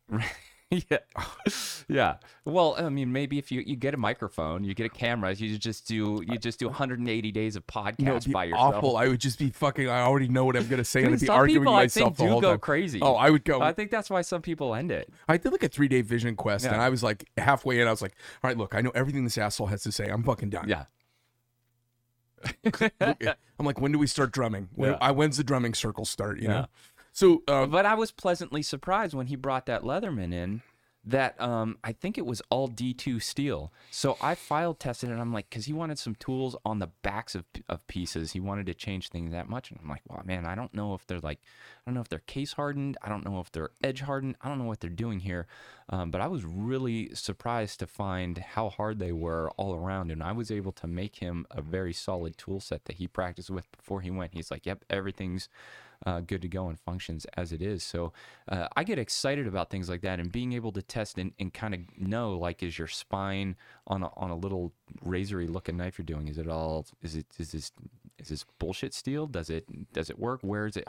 Can you tell without destroying your knife if it is hardened steel, or if you bought some Chinese bullshit that is just, stainless coated or chrome coated garbage? at some point we're gonna not be able to say stainless bullshit anymore because it's not anymore. And they're getting better. Yeah, I've started to put out a lot of the blacksmith knife. All my survival cuffs I'm converting them over to all be stainless now, because stainless has come along. Stainless isn't what stainless was when I was a kid. It isn't what it was 10 years ago. No, the stainless now is awesome. Yeah, And our- stainless and our you can stick a sharpening system- magnet to now because it's got so much carbon in it. And our sharpening systems are better. Yeah. When you do hard stainless on an Arkansas stone, Yeah. it doesn't sharpen real well. No. Like I've never had great success sharpening that way. And in 1984, that was the only way to sharpen Sure. a knife was Yeah.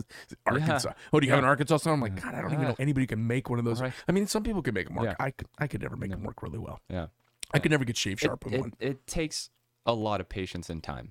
Yeah, and, and I think guys, like, I'm looking around at the interest levels in your brain, and you don't got the time for Arkansas stone, my dude.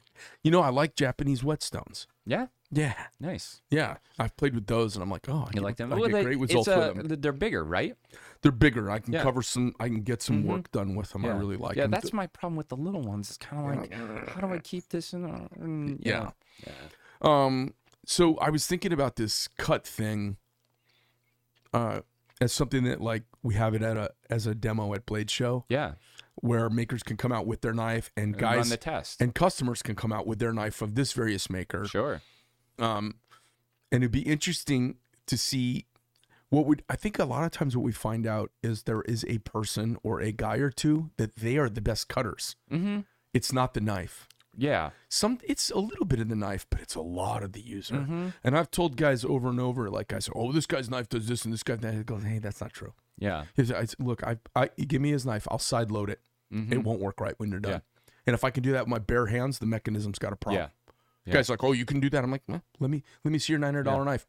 Boom. And I hand it back to him, and they go, fuck, you ruined my knife. I go, dude, it came ruined. just so you know, it was pre-broken. Yeah. Like, if I can side load it with my hands, not grunting or bending it over Yeah. the side of a table, Yeah. that's not a good Yeah. mechanism. Yeah, I'll be honest. I was in your shop. They handed me a whole bunch of knives, and they work. They don't bend. I did test some of your finished. I was like, push. Good shit. You know, I love knives. I love cutlery. I love the making of them. I like the business a lot. I call everybody out. I've called everybody out on the Chinese. I mean, I do business with folks who do a lot of Chinese business, and I harass them to no end.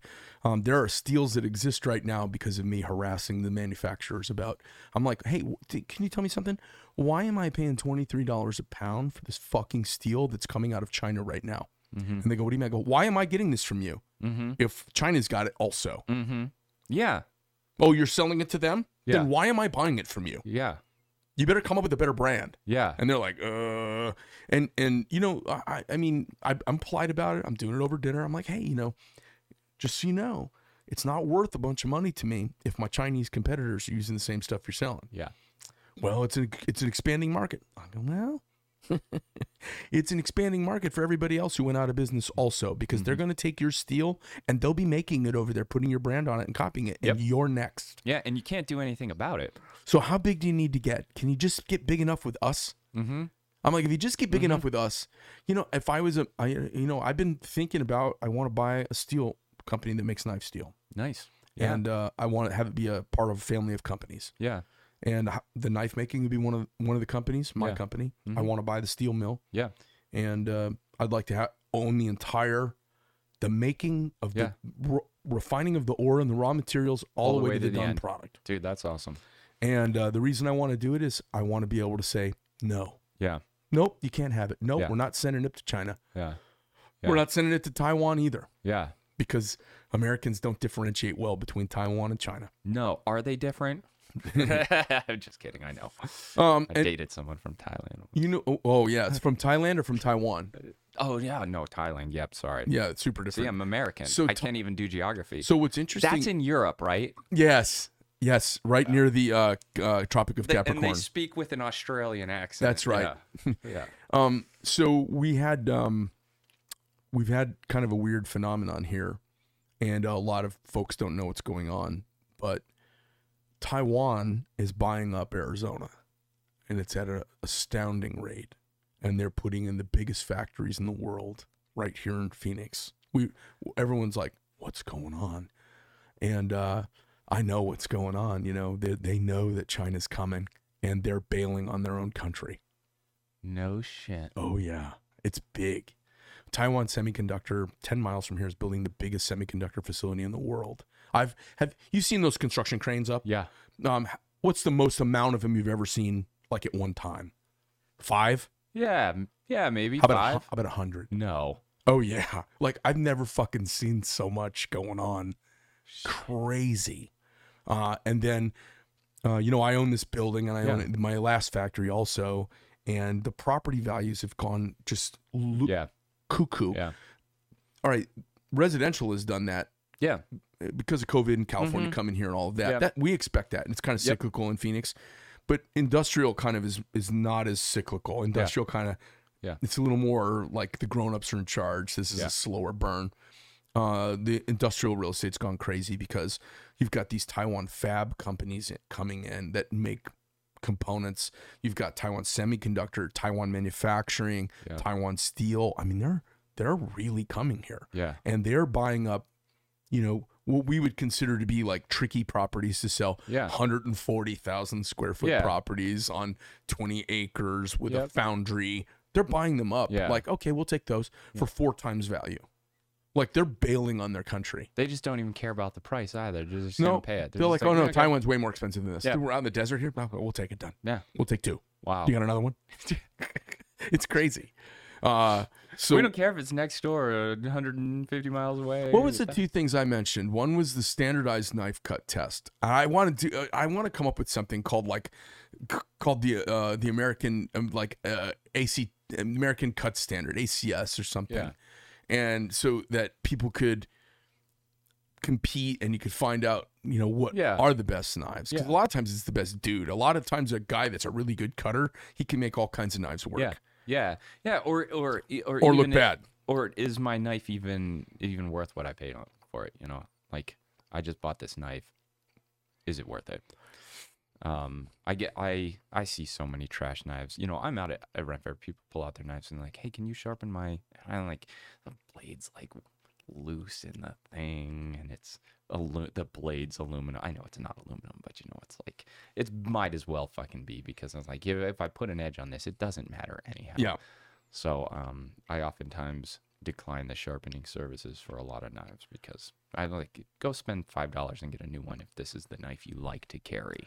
I notice when I get most knives made in China, if I go to sharpen one for somebody, the metal disappears. Yeah, I'm like, oh shit, gone. It's not what I'm used to. No, because it's not hard. My knives are pretty hard to sharpen, and you can kind of get on them and work them. Yeah. You can't get on these AUS 8 and all these knives coming out of China. Now, I noticed, so you do a primary grind pre-heat treat, right? And you're so You're talking about the main. I just got to watch your bevel process. Yeah, exactly. And I just really liked, and I know we just switched topics again. Well, it's okay. But I really enjoyed that. I walked through your facility and I saw from start to finish. You're not outsourcing for water jet. I walked by your table. I saw the pieces on there. Then you're not outsourcing for the cleanup on that. You're not outsourcing for the grinding on that, and you're not machining the grind.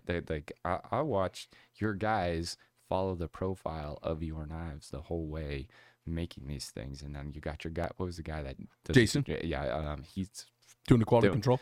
Yeah, yeah. Plate quenching over there at the heat treat station. That's hard. The Paragons. You got knives that are wrapped in stainless sleeves. You got they're not coming out with oxidization on it. I know you do a light cleanup on it after that, but you only need to do a light cleanup. Your process is brilliant. You have done a really great job of making your own thing here, and I'm really impressed. It's really exciting for me to see all of it, not just in America from a bunch of companies working together with possible parts from who knows where, but you're fucking making it right here with people that you probably trained right here that are from here. It's fascinating. It's we have scaled up a handmade folder. Yeah. We did not make a production folder. No, you didn't go, we're going to try to make a $15 knife here. You're like, we're going to make a great knife, and then we're going to get people to buy it at the price that we need for it to be profitable. So when I popped up on the scene, everybody made fun of me. And for about 5 years, the retail market just absolutely eviscerated me. As it turns out, what I've done is I created space. Mm-hmm. Because I said, hey, I'm going to do these videos. Let me show you what we do. Yeah. And I was so transparent, just like I was with the tour. We always found that when people do the tour, even people who hate me, who get forced through a tour because they're with a friend or something. They have to like you. At the end, they're like, respect you at least. At the end, they're like, okay, I was kind of pissed at you, but I get this now. Yeah. And we were like, God, it's kind of transformative. Yeah. So how do we do an online version of transformative so people can see this? And we did Medford University. Yeah. And what we find is when people see the whole process, they don't, people don't know how many hammer strikes it takes, but let them go out and whack a little Well, let them go out and whack Yep. try and whack a little spike into something Yeah. that looks cool. And then when they see a nice forged knife, they go, "Oh my God, you wouldn't believe how much work's in that." Because blah, blah, blah. Or they see a mirror polish, they go, "Oh, you wouldn't believe how much I filed for half an hour, and it looked like dog turd." Yeah. So it's when people know what's required, They're willing to pay. they see the value. When Yep. they don't know, they think it just goes in the fucking machine that goes bing. Some guy pulls a lever and it tinks out the other side. Yeah. They just think, "Oh, knives should cost $35." Yeah. And I'm like, people don't understand. You saw my ASK knife, right? Yeah. Did Bobby I show it did. to you? Yeah. That's cool, right? That is cool. Okay, That so is cool. that's the coolest thing I've ever Yeah. done. Yeah. Like, I've flown all kinds of cool airplanes that you would like. Yeah. That, You have. yeah. That is the coolest thing I've ever done by a long shot. The engineering required, unbelievable. The effort to stabilize a process, it takes 4 minutes to put together one of those knives. No way. My typical knife takes an hour to put together. I tried to bend it a bunch too, and it also doesn't bend. And if it did, oh, you mean like Ben? Mm-hmm. Oh no, like yeah, I was like no, they're really tough. when Bobby had his back turned at his house, I was bending his knife. It didn't bend. Well- I loved it. It's like that's what I like about. Are you talking about this? Do people know about this? Yeah, Can people I know about it. talk It's okay. it? Yeah, go right ahead. Yeah. I love the ratio of the spine to the cutting edge and how you've brought that down and the way you've done it. Not only does it aesthetically look graceful, these are not ugly knives, and they are not so thick on the backside that they will obstruct use to get the geometry you did. Now, I didn't get to cut anything. I didn't get to play with them yet, and I really, really would like to. I'm very excited to do that, but you can see performance after you've been in it for a while. You can get to know knives. I understand what you've got on there and what it will do, and I can't wait to tear that apart knife some is shit. a fucking baller. Like Yeah. nobody knows yet, but I've had like guys big knife companies call me up and go, "Hey kid, we're looking at Yeah. you and we're fucking Yeah. rooting for you because we spent $6 million and we couldn't launch it." Let me ask this question. I can put in 2 knives in that You can, because you're modular. yeah, Yeah. You can put 3 in. I put 3 in. You can put a Would one. it be like a shorty and a longie and then a Okay, full? so we haven't done the shorties yet, but we Yeah. have 4 longies, and we do a 3. You can do a dry decker, a three level handle. Yeah. And on the dry decker, you can put 3 blades in it. Yeah.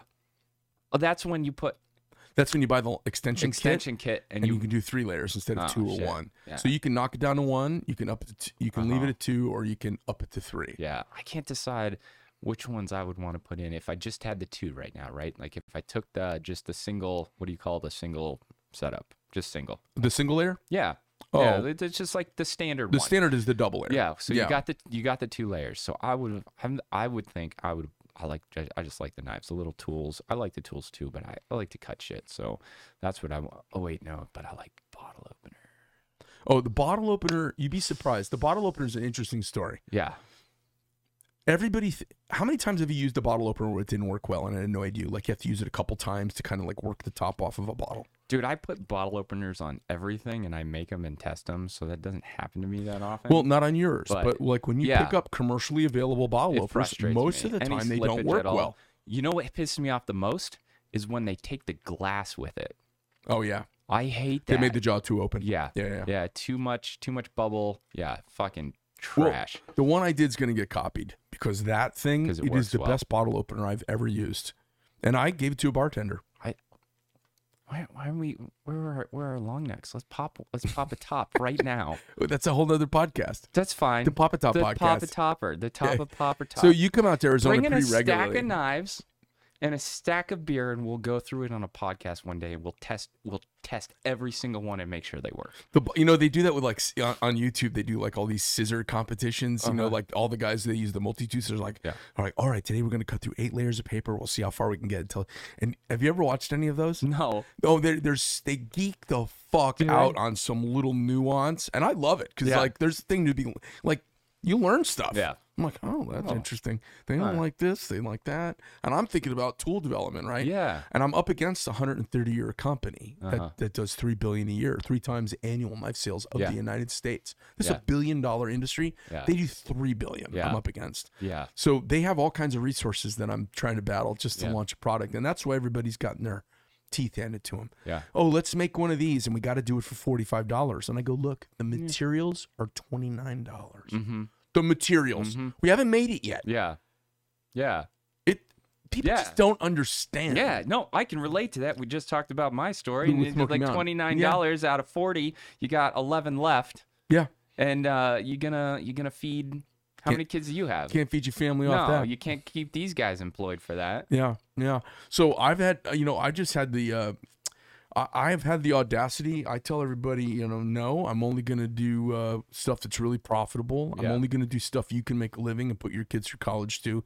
And I'm not going to do your Chinese model. If that's the thing. Good. Can I talk to your American side, or is this your Chinese side I'm talking to? Because if this is your Chinese side, let's stop talking. And that's a conversation, it's kind of what I had with Smoky Mountain Knife Works, because I don't have the same paradigm as the Chinese thing going on with them. I don't talk to that person because they don't get it. Yeah. I sell, I'm selling bread. I'm not selling heroin. Right. You want heroin? I'm doing bread. Yeah, yeah. Well, and I'm excited to hear that, and that Smoky Mountain has continued to have conversations, and that they are going to keep working with. And I know that they work with other American-made brands, and they have some stuff that's sort of American-made. They've got a that's blend. Exciting. And it's weird. It's like there are a lot of traditional users, traditional knife people, and older knife folks who just think knives should cost $27. Yeah. Because they're looking over the stern. Yeah. They're not looking over the bow. Yeah. I look over the bow. I'm like, hey, listen, what's more useful to you? Of course, your phone is more useful, and you don't mind spending $1,500 for that or $1,000 for that. Mm-hmm. You're going to use this every day. It's a status piece for you. Yeah. It's kind of a definitive choice piece for you. Yeah. How much should it be? Yeah. What if your phone was $35? Would that be the one you want? Would you buy it? It couldn't be good. Yeah. Okay, well, it's the same thing. That's the model I've been. So my wife and I have been looking at, because we start with these with babies. We start with people who have never held a hammer, and then like, I want to do this. So you'll have a 16-year-old turn to their mom and dad, and they'll be like, "Can I do this?" And they look at me, and they're like, "We don't know what the fuck we're doing." So they'll write me, and I'll walk them through it. And what we try to do is, I've been trying to source an anvil kit, a forge like kit, a package. That competes with the price of a video game system. So we're talking the console controller, game, whatever it takes for you to get that home and base play one fucking game. So you're in that sort of like $600-800, maybe even $900 range. If you can get that anvil on a stand, or it's a stake anvil that goes into a stump and they have to source their own stump, and you got two size hammers and one pair of tongs or three pair of tongs and a forge that operates at least, a 4 to 6 inch piece of bar stock. Because these people they want to make a knife. Let them get out there, let them fuck around, let them get off the internet, let them get off of games, let them do something. You had said something earlier, and I did want to talk about this, because what I do is not just for that. I also really like people. Right, so I can make high-end stuff, and I can make really fancy swords, and I do that. But I also really like people. So for me, part of this, and the way that I go about it, when you do an experience with me, that's why you're so nice. I'm a dick on the other end, because I kind of don't want to see anybody. I won't be left alone out in my garage making stuff. I like them. I get energy off of people, and I like to share my energy too, and I would like to leave a positive stamp on the world. I designed for tobacco companies for 4 years, and I still feel like I've got a you have penance to make up. Yeah, I have a penance to make up. I probably killed a lot of people. Oh my God. And I hate that, because I really do like people. So for me, I want to see growth. I want to see a smile on somebody's face. I want them to feel a sense of pride for something that they never thought they could do, or that they always wanted to do, or engage it in their life in a way that they haven't done before. And the return on that for us has been fantastic. We get stories back from parents all the time. One of the most heart-wrenching ones we got was height of COVID. We opened up in the lawn in Frankenmuth, Michigan, in a portable garage. I bought a $5,000 shed. We opened up in the yard, and we ran experiences outside under a pop-up tent. And we had this 16-year-old come through. He didn't really talk at all the whole time, but he did finally leave with a smile. His mom wrote me this letter about this long. Her daughter died.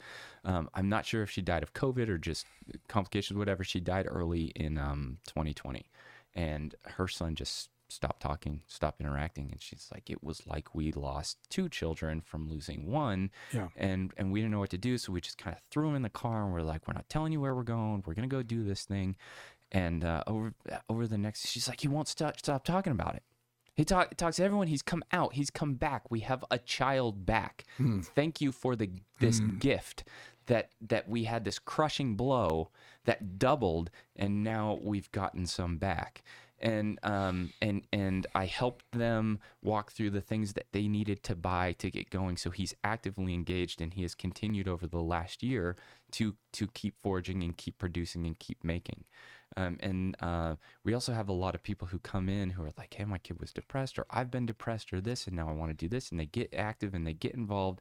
And when you make something and you look at something that you made, it is really hard to be down on yourself.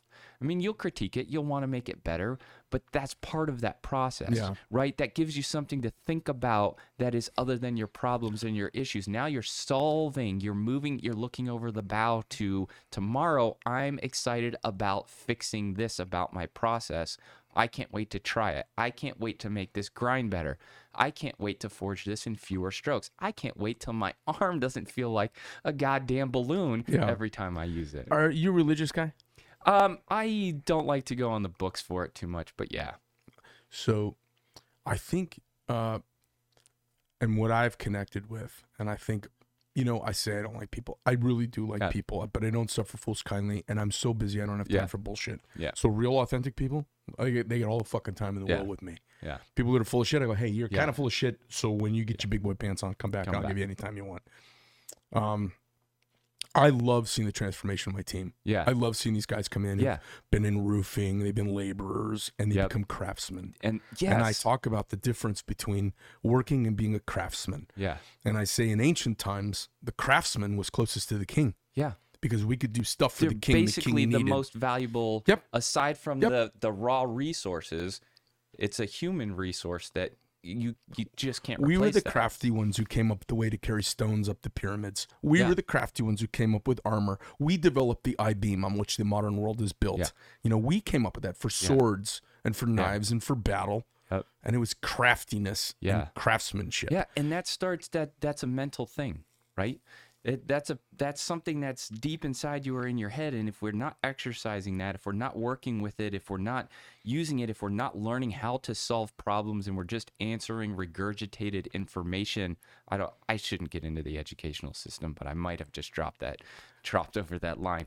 Then you're not creating people who can do that, and we have to. This country really does have to get back to that, so that places like this can exist, so that we can reduce dependency internationally. Here's what's great about it. It's an eternal truth, and the ancients wrote about it in the Old Testament. Yeah. The Creation Act, and the reason it's the beginning, is a primal thing that we connect to. Yeah. And when people touch the Creation Act, when they reach into Hephaestus, the mythology of Hephaestus, they come out. I tell people, I say, well, hey, when you make stuff, you be closer to the gods. Yeah. And they go, fuck are you talking about? And I'm like, what have you made anything lately? Or you just and at the end of the day, you turn a thing off, your desk looks like it started, everything. What'd you do? You helped a bunch of people do some shit good for you. Yeah. Make something. Yeah. There is something deeply gratifying, and I think it's a little holy. Yeah. I think it is holy to make things. It is holy to teach. Yeah. It is holy to see humans find themselves. Yeah. Yeah. And we are mostly lost. Yeah. Look around. Absolutely. Look around. Everybody's lost. Yeah. Why do you think COVID turned into such a thing? Yeah. Because people are so lost. Yeah. You could tell them bullshit. Yeah. They'll lock their kids up. Yeah. Yeah. If it shows on one of the main 3 news channels, and I would have never believed that. Yeah. Yeah. That only can happen devoid of rationality by people who are ungrounded. Yeah. Because the more grounded you are, the less afraid you are. Yeah. Yeah. So I'm a huge advocate. I love what you're doing. I love that you are not having people stand on the other side of the rope. Yeah. I love that you've broken the barrier and they get to step in, because the Creation Act changes people at their core. Yeah. They don't even know it, and it changes it changes everything. Yeah. And I think when people get in touch with their core, I think it's the infectious part of freedom. Yeah. Because freedom is our natural state. Yeah. but it is not natural on No. Earth. Yeah, and you can be beaten out of that. Mm-hmm. Like you can literally be tricked and manipulated out of your freedom. And this is stuff you see in the Bible as well. I love the Old Testament ones with the meal and the food. What are the two brothers where he's like, I'll trade my inheritance for a bowl of food, like the short-sightedness of that whole thing. Right. We can be tempted by what serves us the best now, and if we lose the bow sight, you're totally fucked. You're totally fucked. You'll lose the important thing that's maybe not in front of your face that you can't see anymore, and it's terrible. It's a terrible thing. If you think about it in knife making is kind of an allegory of life. A knife can turn out really well if you're really thinking ahead. Yeah. If you're just standing in the moment responding, you get lost and you're like, oh fuck, I got to start over. I fucked up. It's the same thing. I always tell people, people ask me, hey, what's the secret to your success? Hey, what's the secret? What do you attribute it? Why do you think? And I go, well, I'm lucky. Yeah. And the more short-sighted you are, the luckier I seem. But the truth is, I get the same amount of luck that everybody else does, but I also, a lot of stuff that comes to fruition, I started working on it 3 years ago. You've It been looks like thinking, I just planning, got lucky. dreaming and scheming. Yeah, sure. Absolutely. It's like you hear bands hit it big, and they go, God, you just got lucky. You made it big. And they go, well, we got lucky. We've been playing for 22 years in bars. Right. And we just finally got lucky. You're right. We got lucky. Yeah. Yeah, there's absolutely a ratio of work to effort to planning to making it happen.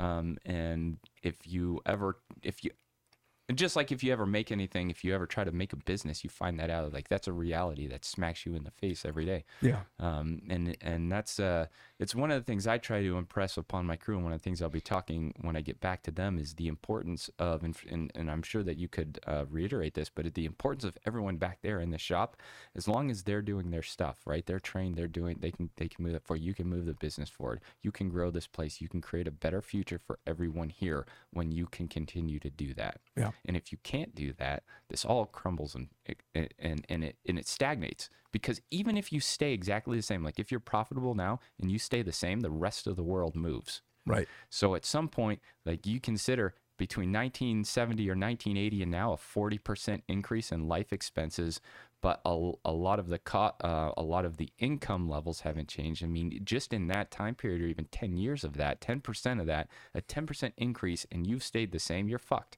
Right.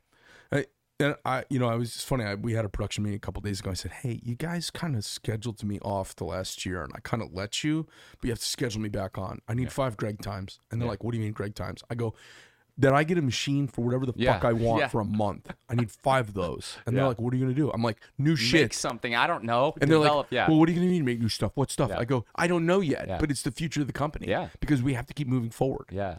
I don't go anywhere without a sketchbook. It's right in your parking lot right now. My documentable brain's there, and I'll put anything in there.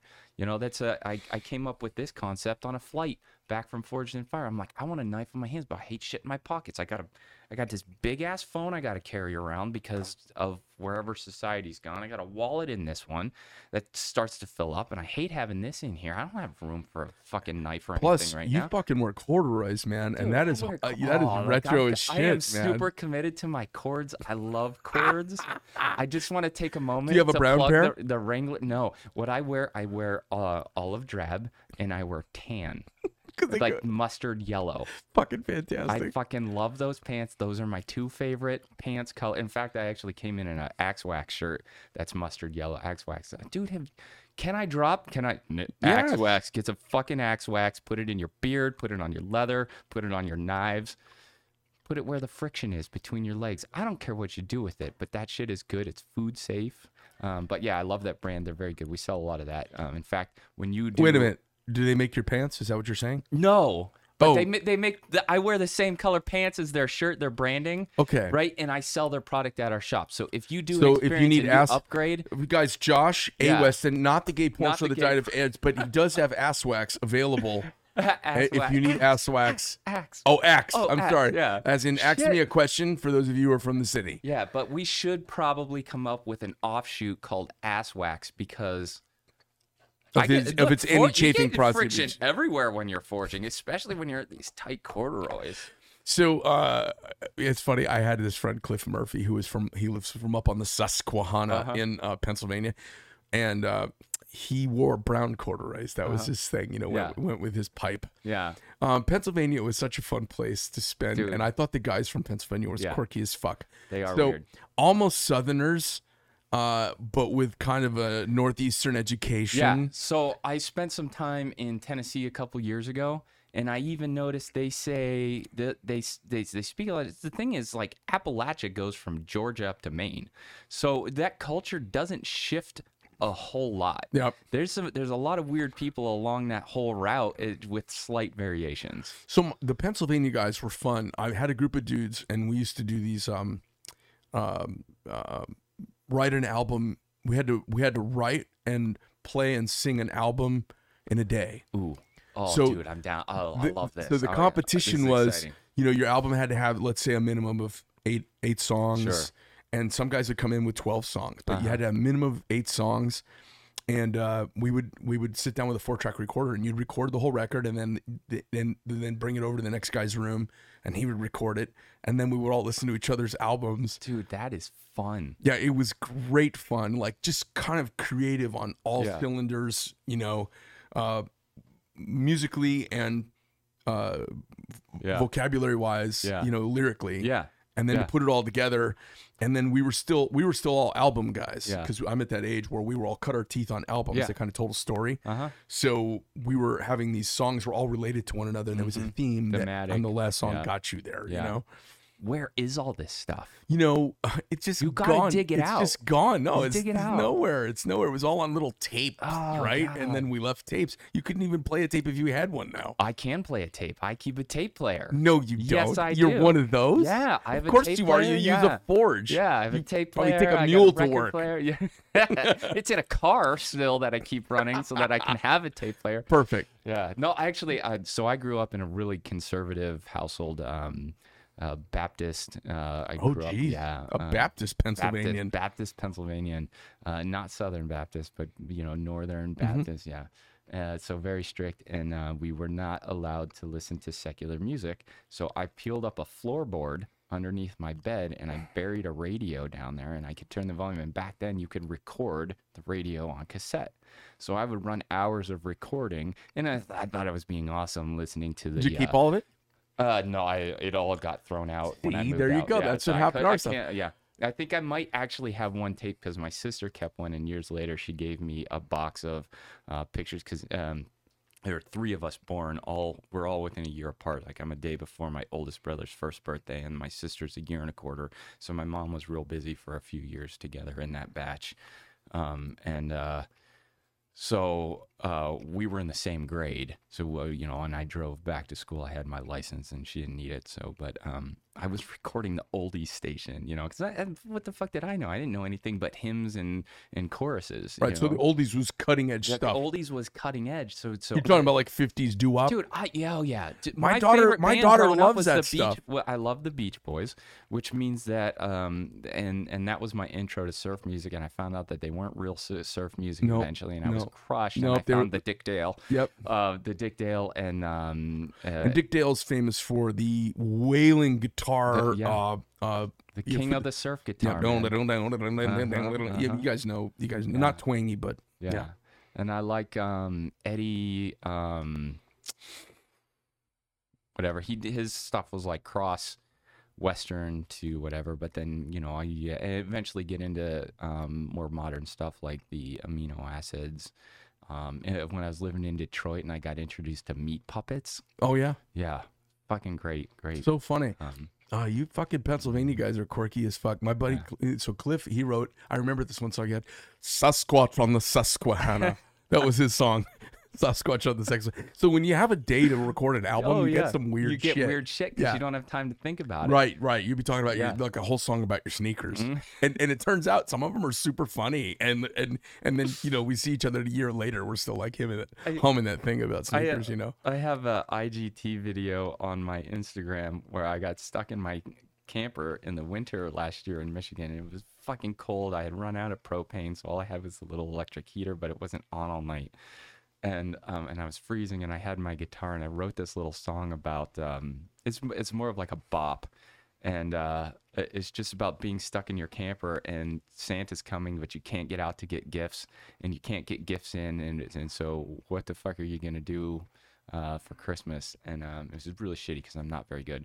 But one of my friends, Jordan Lamont in New England, he's absolutely amazing. Made Master Smith this last year, but he did a cover of it in Appalachia style, which was really cool to see that transition, that somebody took my crazy weird shit and redid it. But it's a song about nothing, you know. I'm stuck in a camper. I literally was stuck in a camper writing a song about being stuck in a camper. You know what we should do is, if we get a few knife makers together, we could all kind of Zoom this, and what we do is we'll draw. At Blade Show in the pit, we did like while it's quiet one day. Well, we could It's never quiet. we could draw It we is. could draw for topics, Yeah. because that's the way you keep it, so nobody banks up their songs. Sort of like a Pictionary yes. for So- like shitty song. Yeah, so I would say, all right, Cliff, you're writing about the river, the Susquehanna, Yeah. and then his whole album is about It's the about that. Susquehanna, the Yeah. twists and turns of life, you know. So we'd have to pick topics Yeah. for each other. That makes it totally fun, and you can't bank up songs because guys would be No. like, "Oh, I'm gonna bank up some songs for next album I competition." wouldn't have that. I don't think I'd be able to bank up songs, but I could probably have one done by Blade Show. You want to do a song off between now and Blade Show?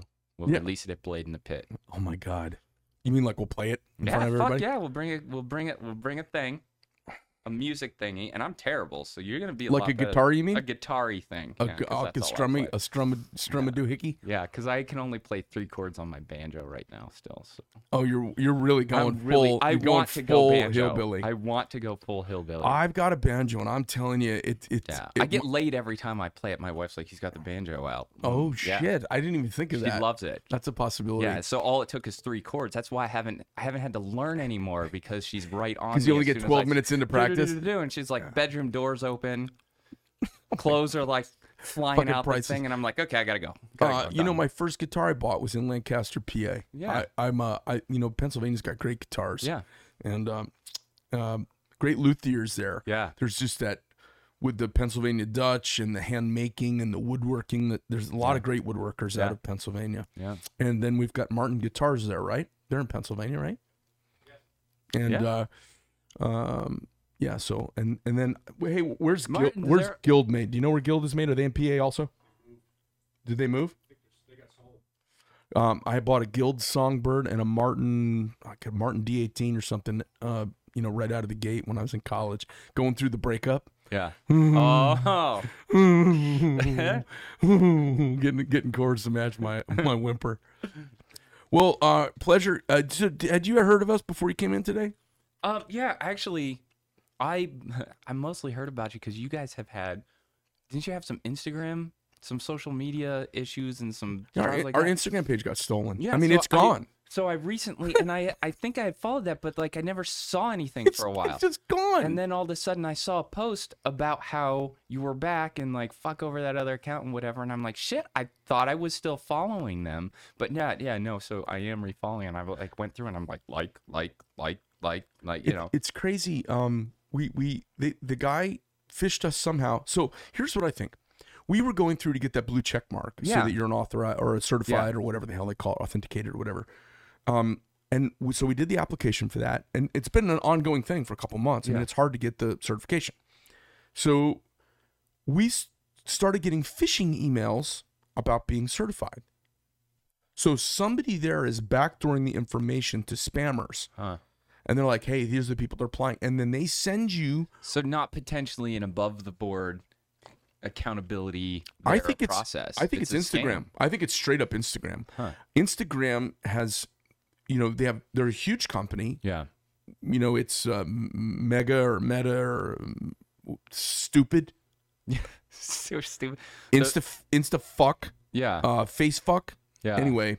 Yeah, I they- don't like the Facebook part of it so much, Well, it's the same and it's company. the same company. And so they're there's launching the metaverse now too, so people don't. It's a battle, right? We're in a battle between people engaging in their life with their physical fucking hands and mind and like being present in the world that we live in, And people or is there tickling their amygdala. or total escapism. You might as well just be doing the fucking heroin. Yep, it's exactly heroin. Yeah.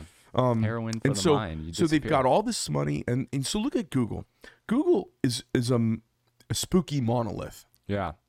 Yeah. but they take the money and invest it back into customer service. Yeah. So you keep using them. Yeah, you don't hate Google. They're like, do I trust them? No. I don't know, because they got all my shit, but you know what they haven't done yet? They haven't fucked me over really. Same as And same they as keep Apple. they keep giving me more storage space. So Same I'll as- keep Yeah. So like, same as the iPhone. Yeah. Like I don't trust either one of those companies, but I do business with them because Yeah. their customer experience is so good. You know, that's a lesson Yeah. to be learned. It almost doesn't matter what you're doing if you take care of your customer. yeah. Because I think they're fucking us, but they take care of us. Yeah. I'm like, well, okay, Yeah. I'll take a fucking. Yeah. Instagram, they're fucking you, and they're not taking they're- care of you. Yeah. Yeah. Facebook too. Yeah, I noticed in the last couple of years, you used to be able to. Yeah, we're knife makers, so we've probably at some point not been allowed to promote our shit or really talk about it. Yeah, like And you- 100% of the time. You get that message, and every time you try it, they're like, "No, you're banned, and we're about to kick you off if you try this again." Yep. And there used to be a process on Facebook and Instagram where you could speak to a appeal it. representative and you could appeal the process. And at one point, I was even able to talk to somebody, and then it moved to like this this message back and forth, and that kind of work. And now it's all bots. It was all bots for a little bit, and now on Instagram, Facebook, there's still some of that, but on Instagram, there's not even a fucking button anymore. Nope. You can't really appeal. It's Nope. like this button, and it's like, yeah, well, like I don't know. So- We're probably never gonna hear back from us. So we have built this property, and we've put all of this content and on you it. fucking invest. It's a time investment. Yes. It's a physical investment. We've it's a creative invested, investment. it's UGC, it's user generated content. We're the user, and we have Yeah. generated the content, and it has 50,000 people engaged. Yeah. Pretty every Yeah. day. Yeah. And all of a sudden, that hunk of real estate we made has stolen, and it's stolen because somebody in their system leaked it to their contact in Turkey, Yeah. so they could send a perfectly matched email to phish us. Somebody here got phished. It might have even been me. And I'm 12 years in, pretty savvy, Yeah. super protective of my info. Yeah. Somebody got such private info about me, it had to be Instagram. Yeah. So they wanted $2,500. Yeah. And I negotiated with them back and forth, and I gave them some money in cryptocurrency. Yeah. And they said they didn't get paid. Oh yeah. Oh, and they got paid. Oh yeah. I copied their got blockchain. I double did the hosed. process. Shit. So then they asked for the money again. I said, hey, I got you paid. Yeah, I already paid you. Here's Yeah. the proof. They said, oh, our bank rejected the payment. I said, well, I don't have a refund. Yeah. So when I get a refund, I'll let you know. No refund. And so I was flying some little airline over to L.A., and I'm sitting on the airplane with a bunch of ballers, and one of the guys, like famous internet dude, and he's like, oh, talk to my guy. He hijacked my site, and I just got Munchausen syndrome and became friends with him. So I got a Turkish hacker, and I paid him money, and he's 6 days into what he said would take him 3 days. I mean, it is a fucking Yeah. racket, and I want my goddamn site back. Yeah. But honestly, I don't know if it matters anymore. Yeah. So I'll give you an example. So we bought Medford Knife Official. Oh, we didn't buy it. We reserved Medford Knife Official and started up our new page. Yeah. We got like 1,200, 1,300 people real quick. And then very slow. Yeah. And I said, I turned to Bobby and I go, this one might be this is the real story. Yeah. Instagram's not doing what they say. Uh-uh. And it's not doing what you think. No. And those 50,000 people, they're not paying attention. Yeah. Or they'd all be jumping over here. Yeah. Yeah. Yeah. One of the things I've also noticed is they do this. It's a minor release. They don't push it. They don't talk about it much. It generally gets minor published on their dev page. So all of these sites have devs that work for them, and they put releases and changes and things like that, and there's stuff buried in it. And I used to work in this world, so I'm familiar with enough of this shit. And then what they do is their main influencers get and understand these changes first, and what they try to do is they sell tips and tricks to be able to use the system and the new shit. So if you aren't using the new thing, and I think it was like 6 months ago, they sent out a new release, because Instagram used to just be a feed with pictures. And then it was like you could have 3 pictures or 5 pictures. And then you had video that you could add on your thing. And then they're like, well, the videos, people want to do bigger videos. We'll do this IGTV thing. And then they did stories because Snapchat came out, and now Reels because of TikTok. So they're ever stealing other people's ideas, implementing into their flow. And if you aren't using the latest thing, like if you got used to doing the feed post, but you never adopted to videos, and then you never went to IGTV, and now it's stickers. So they've changed this thing, and there's sticker usage that you can use. And if you aren't applying the stickers to your stories and also your Reels, which you got to concentrate on Reels more than IGTV, they're not going to push it. Now, also the way that you use hashtags affects this as well. So you feel the effects of what shadow bans. So let's say, for me, I'm a Forge and Fire person. So I used to tag everything with hashtag Josh Weston so that I could follow that tag and people could look at everything with my name on it, and then hashtag Forged and Fire because that's got a big audience. One of the things they did in this latest release is if you use a frequent hashtag, you will get dropped. Yeah, you're going way fucking down. So you can't use in like a 30, 60-day period. If you use that hashtag more than 3 times, your account is going to get notched lower and lower. Yeah. And it's done. I can understand how they want people to get a little bit more creative. Otherwise, hashtags get super bloated, and then content gets lost when, there's 1.2 million hashtags out there for the word, soup, or probably billions for that. Right. So they have to shake it up and get people creative with that word choices as well. But they do report some of this shit out there, but they bury it under layers of, and then it's like then they serve you this ad of, oh, hey, I'm business owner, blah, blah, blah, and I have this success, and I've grown all these social media accounts, and if you pay to take my course, I'll let you know how to use the latest Instagram shit. So once again, even if that's not total back-endy, it's still a taking advantage of and making sure that there are stopgaps for making money along the way, and it's convoluted, and it's not what we're sold on as users as how we're going to be able to use the software and what we expect. I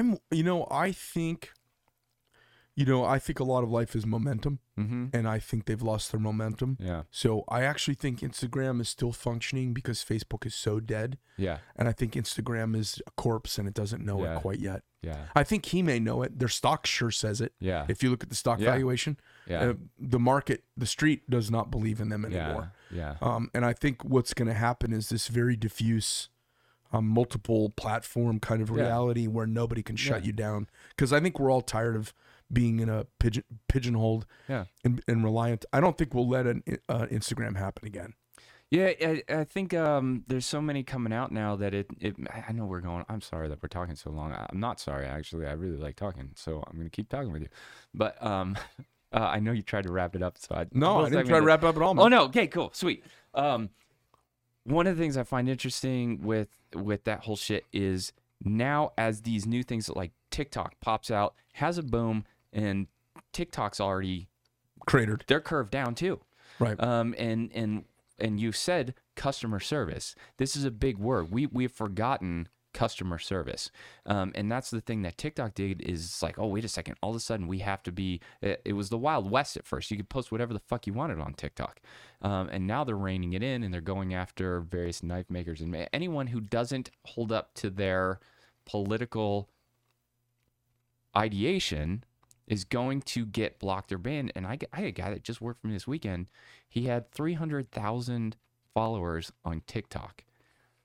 Lost all of his, they're like, you're a weapons maker. You're out. He lost all his videos, all his content, which was there because with TikTok, you can either choose to download it or just go to the thing. And he was just going to the thing. Why would you not trust it? Why would you not be there? You created an account. You're doing a thing. A lot of these knives weren't listed in the weapons ban just until recently. I actually found out Instagram and Facebook added non-culinary knives is now so you can promote and push culinary. So you know what you need to come up with? Lip full pocket chef's knife. Pocket chef's knife. Promote the shit out of that. I'm just not going to do their dance. Yeah. So I'm we I got this second guy that I've given some money to, and he's not extorting me. Yeah. So I'll see if he can come through for me. I hope it works out. These guys, they're just stealing property. And then they're like, hey, I'm not a bad guy. This is just what I do for a living. And I'm like, hey, motherfucker, Allah is waiting for you. You're a thieving motherfucker. Yeah. Yeah. No virgins. I'm like, how much money do you need, you motherfucker? And you know, the problem is this would all be solvable. I could solve the stealing of Instagram websites in a week with a 10-man crew paid for by an Instagram. A 10-man crew, we could solve this. I wouldn't kill anybody. Yeah. I would come up with a simple form for verifying yourself. Yeah. Here's the problem. They stole they went in and they changed the email. Yeah. So we can't even, there's nothing we can do. So they won't even revert back to the old email because you have to go in and verify who you are. Mm-hmm. Yeah. I'm like, and you can't without it. And then that's why two-factor verifications come up with phones and the companies that are using it. And if you aren't applying two-factor verification when it exists so that you get a ping on your phone, it was the only get an account and do it. It was the only account we didn't have it on. Yeah. And you know why we didn't have it? Because they were sending me emails all the yeah. times asking me to do it, and I could never tell which ones were real. Yeah. And I was like, yeah, it's a fucking racket. And then you go to do it, and they send you emails and ask your information. I'm like, I don't want to give out my information. That's why we didn't have two-factor authentication. Yeah. I'm just like, yeah, when something comes through my email or a text message from somewhere and it sort of sounds like the name of something but isn't, I'm like, I don't even want to touch it. I don't want to click on it to delete it. If I touch it, what's gonna happen? Stuff that looks serious now, I just delete it because I'm like, look, if I owe somebody money, they'll fucking call me. I'm like, I'm not doing anything. Yeah, they have my real contact information, not the email I give everyone for junk shit. But Instagram contacts you through Instagram. Yeah, and so they got me. Yeah, and I was like, there's no way to fix it.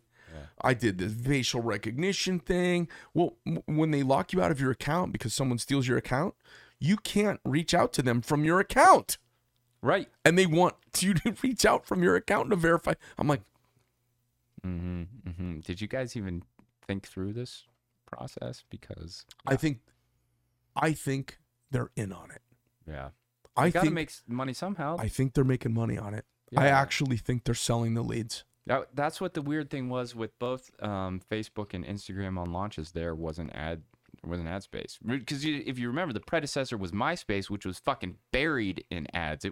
You opened it up, is ads everywhere, and then some shit. Yeah. And then Facebook came out, and Facebook was this sort of refreshing thing for college kids, really, that they could go in and communicate with other people at their school. And there wasn't any of that ad bullshit. And it was just like, you talk to your friends and that kind of like, that was great. That grew up a little bit more as people, that generation started getting out of college and heading into adult life. And then they launched fucking games, and then all the 45-year-old housewives and 55-year-old housewives. That was a target audience. It's the heyday of that. turned I old actually now. made so many fucking Facebook games for people like Schick Razor Blades and Burt's Bees and stuff like that. Yeah. It's turned into an older people thing now, which means that's right before it dies. That's what right happens. Before it dies. Yeah. So I actually think Facebook is 100% dead right now. And I still think there's some revenue being made just because there's so many people there. Yeah. I think Instagram is 1 foot in the grave, and it may be fully just standing in the grave yelling right now. Yeah. And they know that. That's why the metaverse is launching, and I think that's why they don't even care that much, because they're going to launch this new thing. And but here's the thing: I don't think anybody's getting on it. I don't know. I know I'm not getting on it because I'm going to be working in my garage. Yeah. And I'm going to be forging knives with people. So. And I know I'm not getting on it because their last platform screwed me over. So what the fuck do I want to do with it? Yeah. And I don't want anything called metaverse. Yeah. Have you guys played with TikTok? I've started to play with it. I won't do anything with TikTok. It's Chinese. Yeah. Yeah. I won't do anything with them. I fought it for a while, and I kind of was like, I don't know what I'm going to do. But there's so many cosplayers on it. So for me, like the Dragon Forge experience and all that jazz, it's like, where am I going to go without Instagram? What do I do? Well, I can't fucking buy ads anywhere. So I can buy Google ads still. They don't care. They don't give a fuck. But Google's changed too. Google ads aren't the same as they were. You promote and you pay for a push on your business profile. It's all about page ranking. You know what I'm doing is I've built putting our content on our pages organically. So for my ASK knife and for my Med for Knife page, we have a blog page there, and that's where we're putting all our social media now. Yeah. And then we're using everything else to direct. Yeah. Go to our page. Go to our page. Not to talk they're fixed blades, so it doesn't matter. But Montana Knife Company, if you look at what they've done recently with theirs and the growth that that Josh Smith and them have had over the last year or so. It's another phenomenal American success story in knives. And you know how they have to do it? Have to do it all organically as well. Yeah. You know, That's I've what never had a successful paid promotion. Everything's been gone. So everything I've been able to grow for has been fighting tooth and nail to maintain it. And I've fucking plateaued. You know, you grow 20,000 followers in 5 years and you fucking die out and you're like, what the hell? I mean, my wife, my marketing guy's like, what the hell is going on? How do we, he's always like, how do we get you more famous? I'm like, you don't just, I don't know, like let's work on the business. And then I'm too busy right now. I think work on the business is the answer. You know, we are sold out the rest of this year and most of next year. Yeah. Just completely sold out. Like I could shut off the front of the building. Yeah. Now, Don't. No, but you know, so what we're doing is I'm doing creative art content. I'm like, let's throw the money into art. Yeah. Let's do interesting stuff. So people are like, God, you know, Medford's always got a cool new look, new interesting stuff. I do think that's going to pay off for you. I think so too. I absolutely applaud that. That makes me really excited about your company in that layer. It's fun. If it doesn't have art laced in for me, I'm a lot less interested. Well, and you know, at the end of the day, people spend lots of money on things where there's a story to be told. Yep. They want to connect with people and they want to tell a story, which is why those social media things will never actually survive. Yeah. They won't for the long run, because for the long run, humans want the story. Yeah. You know, I don't connect with any of those little 10-second videos. Now, I got to tell you, one of my guilty pleasures is to get on Instagram. Let's say I want to watch hot chicks jumping up in the air and changing clothes. I can do that for half an hour. I'm like, that's crazy. Boom. Or let's say I want to watch guys restoring Louis Vuitton handbags. I've geeked out on. I watch that all the time. I can't stop watching them. Like my son and I, we've been watching. Amazing. I want to make one. I want to make a pair of shoes. Oh my God. Now. I got it on a shoe thing. Oh my God. My son and I, we were up till 2:00 in the morning this weekend. We were watching them restoring or making Oxfords. Yeah. This guy in Japan hand making Oxfords. Yeah. The whole process, the skiving down of the edges and rolling them back over and hand stitching them. I mean, we were fucking, you know, this is my kids into video games, right? We were geeked the fuck out on it. Yeah. So when we get off here, I'm going to show you some bags that I'm getting ready to make. I'll show you the beginning of them. And also girls changing clothes while jumping up and down. I mean, the variety of what you can see is ridiculous. That would be great. Oh no, sometimes I just like to watch them just dancing. You know where they do like a movie quote? Yeah. I don't even know what they're like. I like to thank everybody. Start with myself, and then it's like some rap music, and it's some smoking hot chick. I mean, I think those are kind of funny. Yeah. So I can sit there. I'm like, okay, that's good, and they'll feed me a bunch of those, and then I switch over to shoe restoration and purse. I love purse restoration. I'll tell you another weird one for me, and I got onto this because spring of 2020, I was paid by a medical. I don't know. It's a pharma company that puts software out, and they shipped like 10 old fax machines to me because they made software that replaces a fax machine, and they're like, make shit out of them. So I took them apart and I was making these things and I was rewiring and I was pulling the LED bulbs and making characters and robots and Star Wars looking spaceships and front end loaders and stuff out of this. But I ended up looking at all these electric hacks of ways to resolder and rewire tools and just little bizarre things and these things that I saw like endless power generators and the use of magnets. I'm like, holy fuck, this stuff is the weird. It's weird trash science. The Russians are really good at this shit because they got fucking nothing over there. So what else are they doing? Like if we break if a what do you call a microwave oven breaks here, we throw it away. Over there, they make a fucking welder out of it. Like I watched a dude make a welder out of a microwave, and I was like, okay, what is it? And then I just fell in this rabbit hole of all these handmade tools. Yeah. Which is kind of like in my little Rube Goldberg world of like making shit to do shit. Yeah. It's bizarre. Some of it's totally useless because we can easily go buy a shit tool for like $30 at a box store and throw it out, which I kind of hate, but I also sometimes I do that. What's funny is Jeff, my kind of right hand guy, he has weird sleep hours and I do too. Yeah. So he'll send me a video.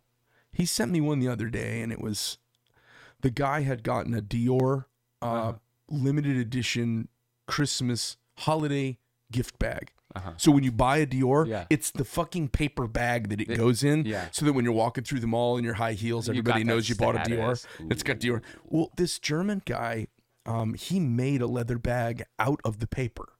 What? And I'm telling you, I've watched the video a half a dozen times and I've sent it around to people. And people are like, dude, you're kind of weird. I go, watch the video. And they go, okay, that was the coolest thing ever. The guy takes a paper bag and he turns it into a leather purse.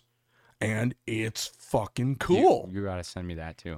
All right. Yeah. All right. So I'll show you what I'm like up that to weird right shit. now. And you're going to be like, oh my God, this guy's a lunatic. Okay. Amy and I are like, we're split. Okay. We own the company. We're not a couple anymore. It's so hard for me to say out loud. But so I had like a girlfriend for about a year, and she was into handbags and stuff. And I didn't understand anything about handbags until I dated this woman. And then I started to learn. I'm like, oh. And then I was like, how much is that purse? It's $3,500. I'm like, and then I'm like, that's the same look that people have when I tell them the knife's $800. Yeah. It's like, okay, I let me see what's going on. Yeah. Then when I did the dive, I was like, holy shit. Yeah. There's 2 houses in France that have been making bags for 200 years. And, it's Louis Vuitton and Goyard. And as I start looking into them, they're our kind of guys. Yeah. They're these little French dudes with soft hands working in these leather factories, and they look like us. Yeah. And I was like, oh. These are our people. Yeah. 200. It's such an impressive world, and that's why sometimes I get like the high-end wallets and shit that get made. I just get stuck watching them because we make our own, and they're rough sheets. Like we're cranking them out because they're included with our thing. So you get like a 7 to 9 ounce leather sheet. So it's a handmade add-on. Yeah. Made out of our shop in Michigan from a pattern I developed.